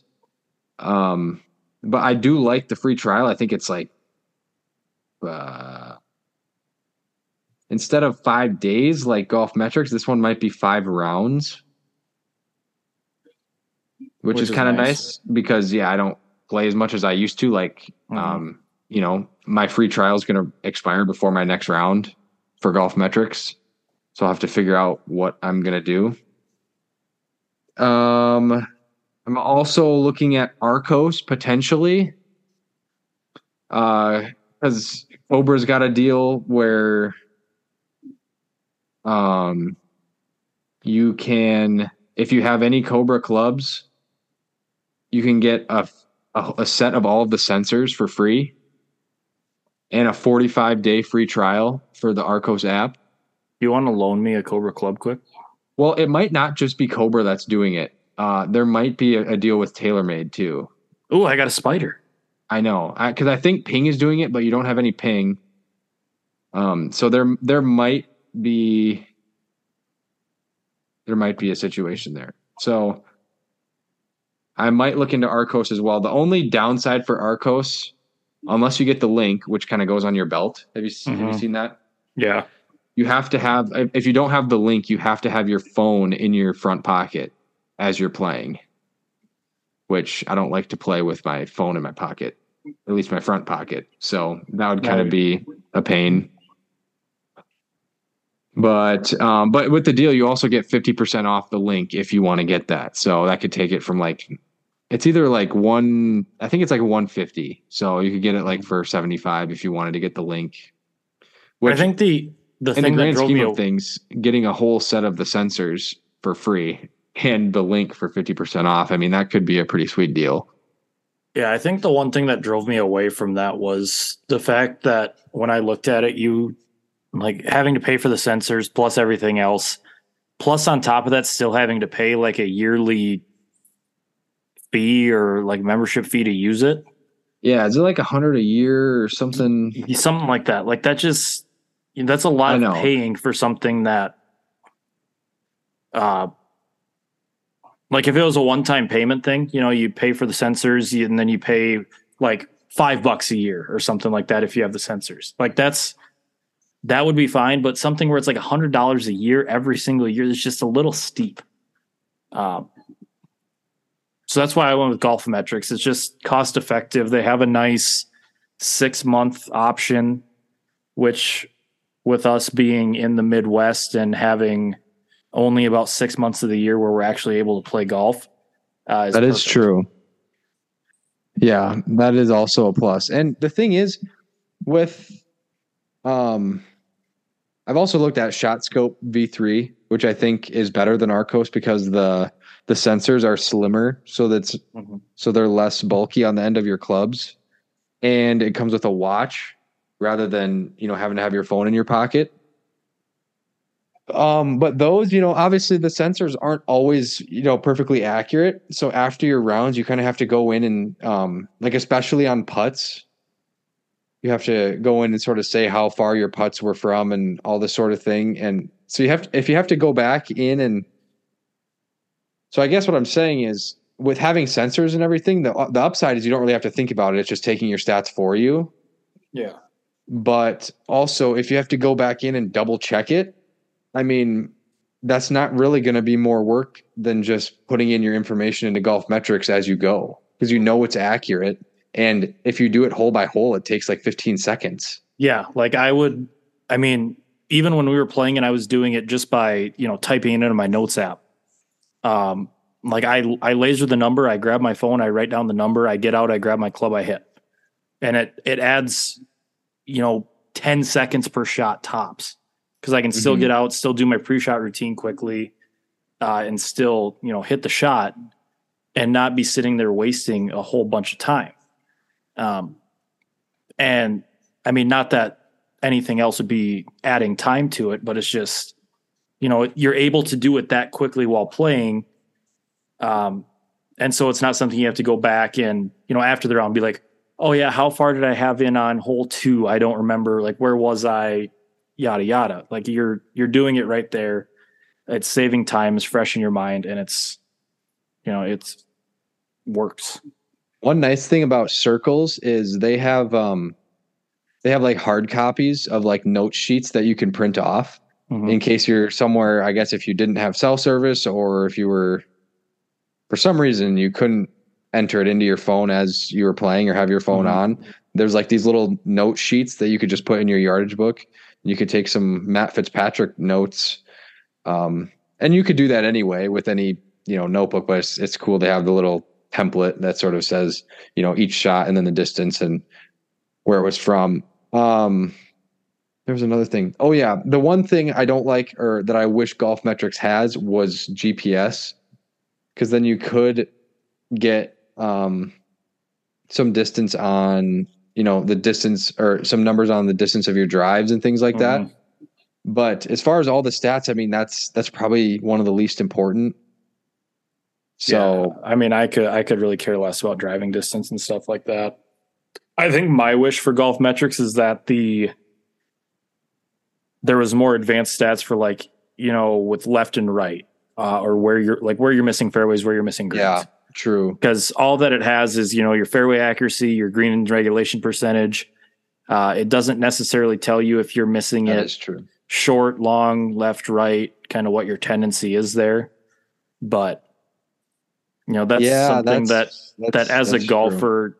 I can, kind of keep in mind. I know that my issue when we played on Sunday is that I was hitting a giant slice. So I knew I was missing all my greens to the right. And so that's something that I know that I have to go work on, not coming over the top, getting on plane, hitting it, stuff like that. That's just obvious knowledge. So I'm thinking, for that sort of stuff, I'm probably just going to have to look at the USGA app. The gym one? Because when I enter my rounds in there, I do it shot by shot. And so then that one can, give you your fairway numbers and your green numbers and where your misses are. Mm-hmm. So driving accuracy, 63% for me, which that's actually pretty good. Better than I thought. 16% right miss and 21% left. Greens and regulation, 69%. Nice. 13% short, 6 left, 7 right, and 5 long. So, yeah, I've been doing the same thing as what you're talking about. Averaging 32.8 putts around. That cannot continue. Yeah, that's high. But I've also been entering my kind of more advanced stats, so to speak, in the Gin app. So my, left, right, short, whatever it may be, just to still have that there. Because especially with driver, it's nice to be able to go back and look at, this round I had a 2-way miss going, or this round every single miss was to the right, and to kind of pinpoint that.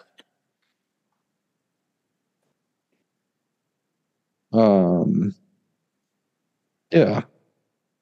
So I guess, so those were the basic stats that we were keeping in Gamebook in the past. Mm-hmm. So, I mean, it is nice because we're always entering our rounds into the Gin app anyway. So it's nice that it has this now. So there's basically no need for Gamebook anymore except for the leaderboards. Yeah. Which were worthless anyway. Yeah, more or less. So, I think just the only thing with the Gin app though is that, not being able to have it in tournaments when they automatically post your rounds, that'll be the downside. Yeah. But I suppose so. That's Should we something get to I can our live with. champions dinners? Well, you mentioned equipment change with the putter. I also went through an equipment change this week. As we were playing. Oh yeah, I know this one. Started the round playing with Titleist Pro V1s, which is typically my golf ball of choice. And we get to hole 2 and I hit one in the water, and we get to hole 5 and I hit 2 of them in the water. And then we get to hole 12 and I hit another one in the water. And so it was at that point, we're on 13. I hit my tee shot with a Pro V, and Nick mentions to me something. I don't know why this even came up. Well, no, I think it was after you hit a big old slice on our 12th hole. Yeah. And I was just like, how are you on golf balls, by the way? And you're like, not good. And so that's how it. So then Nick brings up the good old Vice golf ball, and said that was something that he might have been looking into. I don't know the truthfulness or not. And I thought to myself, hey, I actually have a couple of Vice golf balls in my bag. So I pulled out a good old Vice Pro Drip, and played the remainder of my round with the Vice Pro Drip. Before taking the golf ball out, I was 13 over par, or no, 12, 11 over par, something. I shot 1 under with the Vice ball, is basically what we're getting at. Now, that is the easiest 5-hole stretch in the country, but I wouldn't go that far, but yes, I did make all pars and a birdie during this 5-hole stretch, which may include a 440-yard par 5, which was my birdie during this stretch. But even outside of that, I liked the Vice golf ball. I kind of hit some of my best shots, which obviously correlation does not equal causation necessarily. But I really enjoyed hitting the Vice golf ball. They're very cheap. And so I went out and I bought 5 dozen Vice golf balls for $29.99 a dozen. And I got the 6th one free. that's such a W. So I got 6 dozen Vice Pro Plus golf balls coming in the mail to my house as we speak. And those will be my new golf ball equipment probably until I die. So you went with the Pro Plus. I went with the Pro Plus. Yeah. I'm so I'm really excited because hopefully I can, I want to take a couple of them and just chip and putt around the greens and see what they feel like off the putter. And off the wedge. Yeah. I definitely looked at some reviews. Did you go with the white? I went with just the white. Yeah. I did not go with the drip. The main reason being they're just really difficult to see. If you're looking in the rough or something like that, it is very difficult to see these drip balls where they have the red and white or whatever color spray paint on them. And they just look dirty all the time. They just kind of start to blend in. So I went with just the white. And like I was saying, I watched a couple reviews before I sold myself on the purchase because I wasn't going to buy them if they were just a mile behind Pro Vs or even slightly behind. Because obviously playing a little bit of the competitive golf that we play, I would like to, have the best performing golf ball that I can. And the reviews, the numbers did not seem much different from Pro Vs. Spin rates were very similar. Distance was very similar. I think the one negative behind them is they maybe lack a little bit of the spin around the green that maybe a Pro V would have. But hey, you got fresh grooves. I got fresh grooves too. So, in general, I think they're going to be very similar to the Pro V. They sound very similar. I'm excited. They're cheaper. And 6 dozen golf balls should last me for 2 years at least. So, I should be set for the extended future. Lovely. So yeah, we'll as far as equipment changes goes, I have a Odyssey White Hot OG 7CH. That's a mouthful. That is putter on the way. mouthful. So it's the Odyssey 7. It's just the fang shape, and the CH. Odyssey calls it a crank hosel. So it's basically just a plumber's neck. Basically just it's the fang putter with a plumber's neck, and it's actually a 36-inch putter. So, my old gamer, my Ping, which is no longer with us, I was playing that one at 35.5. So this one's going to be a half-inch longer than that and a full inch longer than your standard putter, which is usually at 35. So it will be, it'll be interesting to see it. It's coming with a super fat grip on it, like a 3.0. So I have a Super Stroke pistol 1.0 that I've had just sitting in the trunk of my car.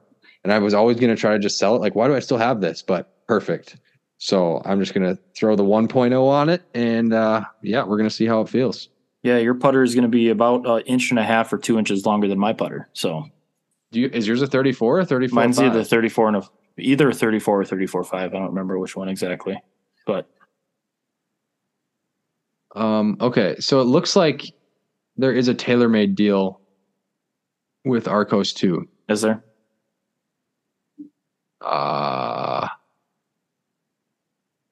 Okay, well, smart sensors.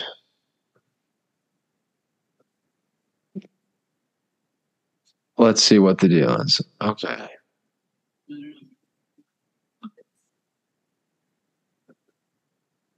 Okay, yeah. So purchasers of all TaylorMade clubs and select TaylorMade customers are eligible to receive free access. So you'll have to see what that's about because I don't know if that's saying you have to have all TaylorMade clubs or. Yeah, that'll be something to look into possibly. But I mean, if we can get a free set of sensors, I mean, what's the downside? Yeah. And definitely looking at Arcos because your brother uses Arcos and it seems very sleek from what I see on his posts and stuff like that. So if I had Arcos, I'd be very inclined to just bite the bullet and get the link because I would be kind of annoyed having to play with my phone in my front pocket. Mm-hmm. But either way, anything else before we do our Champions Dinner menu? I do not think so. All right. You want to go first or me? I will go first. So my Champions Dinner, I believe we're doing appetizer, entree, dessert, correct? I'm doing appetizer, first course, entree, sides, and dessert. Oh my gosh, you're going. What's the first course? Anyway, here's what I got. Take it or leave it. What I got. I guess my appetizer menu is a little bit large, so it could also include the first course. Did you include beverage in yours as well? Like a nice bottle of rosé or something like that? I did not include anything like that. All right, so here we go. My appetizer / first course. I have a grilled corn on the cob. Ooh. Bacon wrapped jalapeno cream cheese poppers. A selection of sushi, including California roll, shrimp tempura, and my personal fan favorite, the Boston roll. Or no, I like Philadelphia. No, I like Boston. I like Boston roll. And then lastly, Midwestern, got to go with it. A little bit of fried chislic, little steak cubes to go with the rest of the appetizer. That's my appetizer menu. Grilled corn on the cob, bacon wrapped jalapeno cream cheese poppers, a sushi spread, and the chislic. Yep. Okay. My entrees. So I've got 3 different entree options. I did not take a vegetarian one. I'm sorry to all the vegetarians out there. My 3 entrees. Entree number 1 is a prime rib. You can have a sliced prime rib. Very Midwestern of me, going with steak. Secondly, is a honey grilled salmon. Oh, wow. Okay. And my last option is a chicken Kiev. I don't know what that is. It's chicken. It's like breaded fried chicken. And you bake it with like a buttery garlic sauce. Okay. It's like infused. Lydia's looking at me like I said something like an idiot. You just could have described it a lot easier. It's breaded chicken with a garlic butter sauce. Yeah, there you go. Thank you. My sides are company potatoes, which is basically like cheesy hash browns. Lydia's family really got me hooked on them, so I had to put those in there because they are delicious. What'd you call them? Company potatoes. Okay. They're cheesy hash browns, basically, or cheesy potato mash. Okay. Grilled cauliflower. And grilled asparagus. Lovely.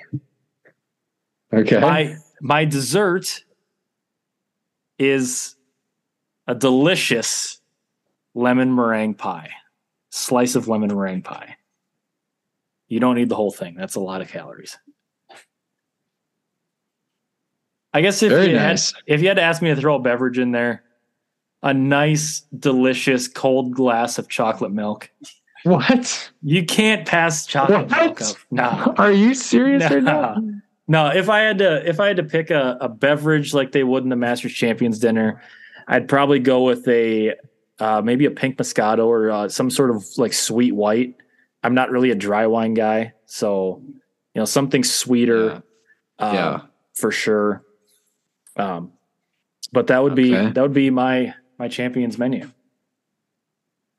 Super good, super nice. Okay.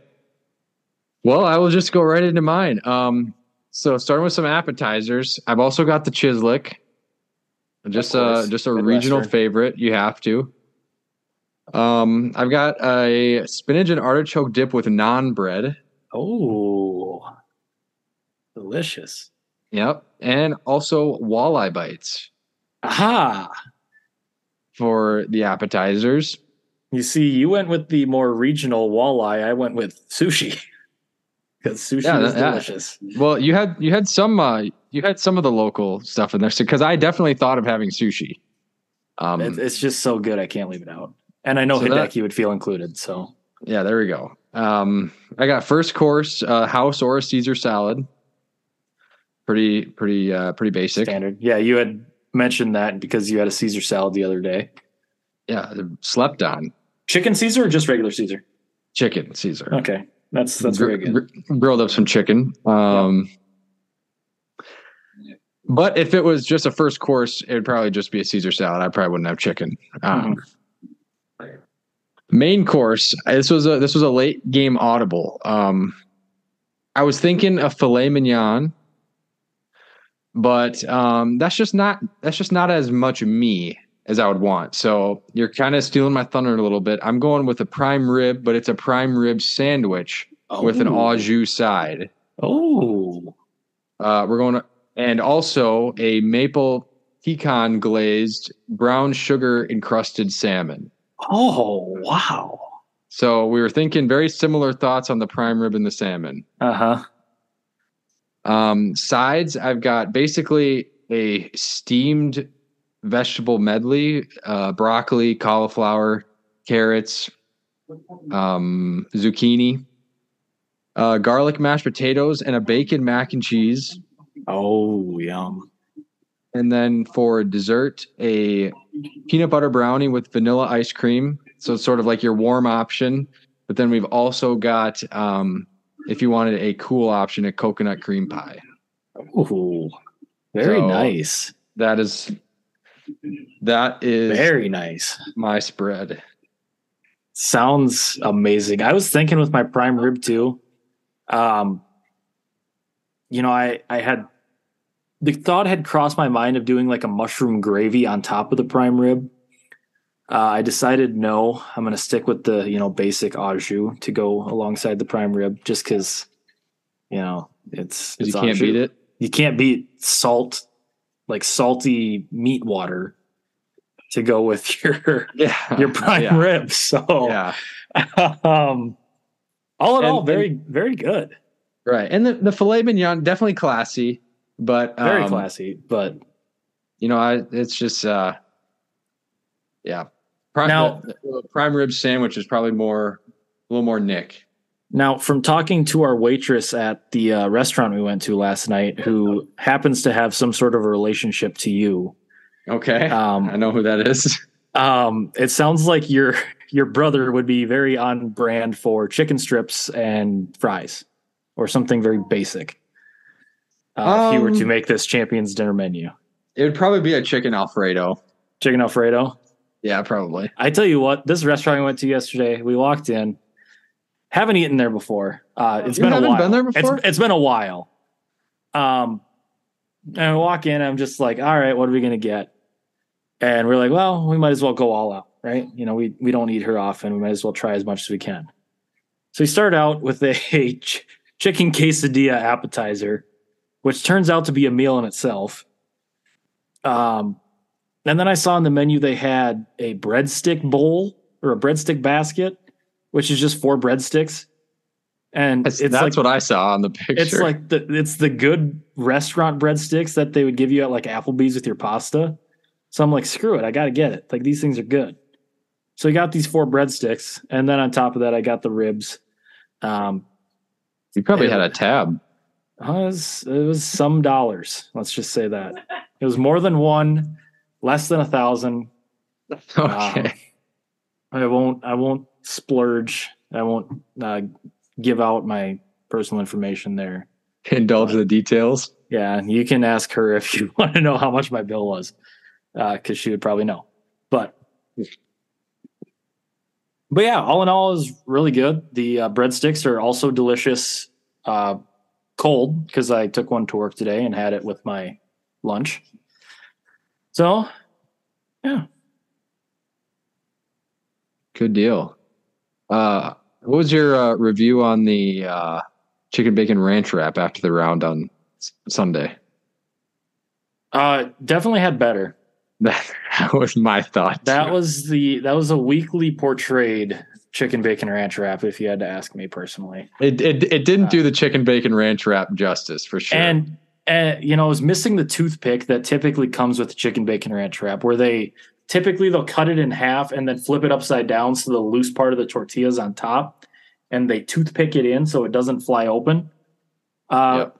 No, she walks up with our chicken bacon ranch wraps and just throws them down on the counter, and they're just sitting there like a burrito. I'm like, dude, what's going on here?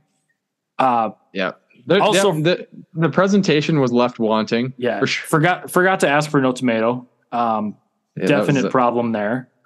So I guess I was wrong. Yeah, I did make a bogey after the 6th hole. It was the chicken bacon ranch wrap, which is a disappointment because I saw someone have one a couple of days prior, and I was like, man, that sounds so good. Why didn't I get that? But what do you do? I'll just know whenever that person is working to not order the chicken bacon ranch wrap.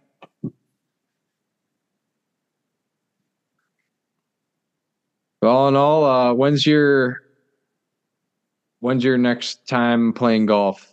9 holes tomorrow. Took a range session today. Couple of the kids in Lake Region. Yep. Our boys team, they went out. Our region tournament is in town here, so they came up here and played a practice round today. So the girls were down there, and we just had practice. We just hit range, and I figured since I was the one running practice, I'm also going to use this time for me to practice myself. So I did a couple little work on my swing, kind of used a couple tips that Nick showed me. And so, yeah, I'll play tomorrow. And after that, rest of the week is kind of up in the air. Is Saturday our pictures? Sunday morning we have some engagement pictures to take. Saturday we got something going on too. I don't remember what it is, but there's something going on. I know that. So is it a grad party? Oh yeah, that is part of it. Grad party. I might try and play golf in the morning Saturday or mid-afternoon. But yeah, I might be able. Brothers and I might be able to get out Sunday morning. I mean, Saturday morning would be perfect, but might be busy helping set up for the party. So yeah, I'll definitely not quite sure if that's going to be able to happen. My goal is to try and get 27 holes in this week. If I can get 27 holes a weekend, I'd be pretty happy until school gets out. We got this week, and then next week we have 2 days with kids, 2 days of teacher in service, and that's it. And then done for the summer. Get ready to go back at it next year. How much coaching do you have after? We go until our state tournament is June 5th and 6th. So we've got about another week and a half or so of coaching. All right. So, yeah, It's crazy how fast the state mid-am is coming up on me here. Yeah, is that the week before the 2-man, correct? Yep. So yeah, that's just over 2 weeks out. Yeah, wow. Men's league starts next week too, so that's going to get me some extra holes. And it's actually really nice. No longer am I only playing 9 holes in men's league. I joined another league, so I'm playing 18. So you're doing the Prairie Winds League? No, I'm still doing the Cattail League, but I'm playing at 3:00 and 5:00. So yeah. So will you be playing the same 9 both times? No, it's different this time. That's sick. So yeah, 2 different chances to get into skins, 2 chances to win league. Who's your partner in the 3:00? The person who owns the simulator that we golfed at earlier this year, where he fixes golf carts. Yeah, that guy. Sick. The guy whose his name rhymes with Plan Horseman. Shout out Glacial Lakes Power Sports. Yep. That's the second plug. Third plug today. Golf Metrics, Glacial Lakes Power Sports, and Vice have all gotten plugged in this show. Vice, I'm going to play your golf balls the rest of my life. You better sponsor this podcast right now. Golf Metrics, maybe give us free membership for like a year. Yeah, I don't know. We'll plug you on the show all the time. If you made it this far in the episode, the Bogey Train podcast now has a Twitter page. There we go. Today. So go out. You can follow the Bogey Train podcast. It is at Bogey Train Cast on Twitter. Typically, we are Bogey Train Pod, but didn't work. So it's Bogey Train Cast instead of Bogey Train Pod. You'll know us from our beautiful blue logo with the golf ball and the headset. We're trying to expand, and I think that we should do our what's in the bags coming up here. I think before the 2-man, we should do yours, and then after I get my clubs that I get fit for, we'll do mine as well. Okay, yeah, mine is still shifting around, but with the new flat stick in the bag, that'll be nice. I'm also, after our conversation Sunday, and I've been seeing some stuff online, I'm sort of itching to test a spider. And just sort of like... So you bought a putter, and then you want to still potentially buy another putter. And then test both of them, see which one I like, and get rid of whichever one. I'll tell you what, spiders are nice. But I've been a spider truther for many years. Either that or I could just stick with the Odyssey. I actually made money off the deal, so I sold my putter for more than I paid for the Odyssey. So maybe I should just... Profit is the best way to go. Maybe I should just take my... I don't know, foot while I'm ahead, or whatever the phrase is. I was thinking you should become like a golf club flipper, like how there's house flippers. Just like find a bunch of cheap golf clubs and buy them and then sell them for... That's what Second Swing does. Second Swing's margins are insane. Yeah, well, maybe they should sponsor us. But now they won't, because, of course, right after we decide to start a podcast, Second Swing decides to start a podcast. Shout out, though. The name of the podcast is clever. It's a good name. I can't even remember what it is. It's called Second Swing Thoughts. Ah, that's too good. That's too good. And, we're never going to get Drew back on because... I know. And now Drew Mahol, he had to appear on our podcast a couple of times and then just go compete with us. So we're just like the stepping stone to greatness. And they have a serious operation going on over there. They've got a studio. They've got all this professional video and audio going on. And, we're just two schlubs from across the river. Yeah. Look at what our podcast has done. We have Noah J on. He becomes a co-host part-time. Now he's working on Pinehurst number 10 or 11, whichever one they're on. 9. I don't know. With I'm dope. That's serious stuff. We have Drew on the podcast. Drew's already doing well for himself anyway, but now he's got his own podcast, which is probably 10 times more popular than this one already. Or 100. Soon enough, we had Lando on the podcast. Lando's probably going to become a singer-songwriter. He's going to tour with Ed Sheeran. All that's going to be left is us. And then there's going to be us, and we're going to win the Compesca Open. So again, we've never won it. Well, we never have we? No, we've gotten second, I think, twice. Yeah. Well, first is the worst, second is the best, honestly. So we're just going to be the state. And at an individual level, no one has ever beat me. So,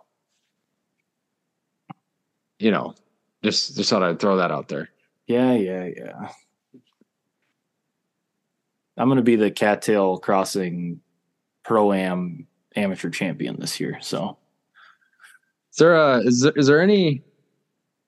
Ooh, you can live tweet the mid-am. How? Oh, I could. There's live scoring. Yeah, I didn't think about that. What you should do is just come caddy for me, but you have state or something. Yeah, where is that? It's in Sioux Falls, the 3rd and 4th. I mean, I have state the 5th and 6th. I would have practice rounds on the 4th. How about if I shoot under par the first round, you have to come caddy for me the second round? How am I going to live tweet if I'm caddying? Well, then that's better than live tweeting. Is me having someone on the bag. What about? I don't know. All right, if I shoot want to be on the bag for you? No. If I shoot in the 60s in the first round. How about if you shoot in the 50s? I'm not shooting in the 50s. Well, darn. Or you could just live tweet it. Or I could just live tweet it. Because that way you don't have to drive to Sioux Falls. I do wish I had a caddy. That would be back-to-back weekends in Sioux Falls, too. That's true. Because my fitting is the weekend before that. Well, and the weekend after that is 2-man. In Mitchell. The one and only Corn Palace, South Dakota. 57301. There you go. The old stomping grounds where I went to college. Have we we're about to drift into off the rails territory. Yeah, we about went derailed there. Off the tracks. Speaking of off the tracks, here we go. Car in town. Apparently a semi hit the light post on the highway today. Heard about that. Took the light post down, so that's cool. It had a skid steer on the trailer. Yeah. TGC Tours update. I'm doing well. Oh, wow. We haven't done that in a while. Are you still playing? Yeah, I got a promotion mark last week. Are you still on Kinetic? Yeah. How many promotion marks are you at? 1. Oh, wow. I'm probably not even going to get my round in this week, so it's not going to matter. Listen, the weather's nice out. We're doing other things. We barely even have time for the bogey train. Dude, usually I'd play it on Sunday, and I'm like, just every Sunday lately, I've been like, no, I don't want to. It's because that game is not that fun. I don't even know how you stuck with it as long as you did. It's like it's not, dude. I can get 4 rounds in a week. It's just I have not wanted to. That's the thing. It's because the game is not that fun. I can play like 2 rounds at a time before I have to stop and do something else.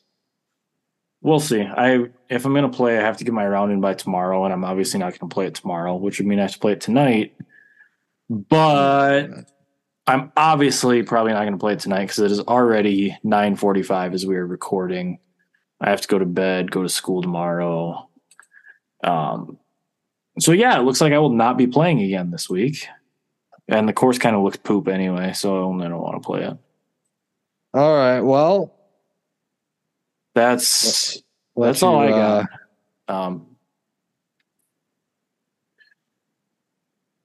Go follow Bogey Train on Twitter, Instagram, YouTube.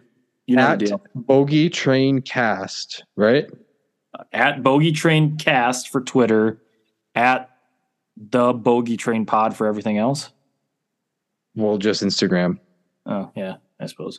Well, the Bogey Train on YouTube, I think, is the channel. So we got 3 different. Yeah, we've been saying we're going to do something on YouTube. We're getting there. The production budget is getting opened up.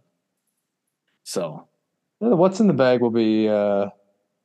Nice. I got to figure out what I'm doing at the top of my bag, but I got to wait until the vices come in so I can show off my. This is the ball I play. It's called a Vice, a Vicky, as I like to say. Vicky. Them things are so nice. Nothing's nicer than a Vice. All right. Well, hopefully I'll get around to putting a poll out on Instagram for the 2 champions dinners. I don't even know if we need a poll. Those bowls sound so delicious, man. I mean, I was just basic, and I was just like, oh, honey grilled salmon.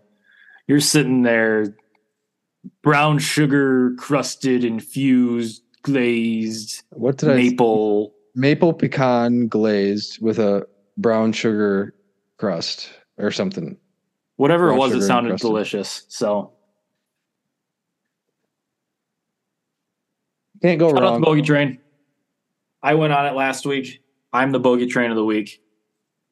Everyone have a good one. We both are the first few holes. We'll see. All right. I just got stuck in a bogey train.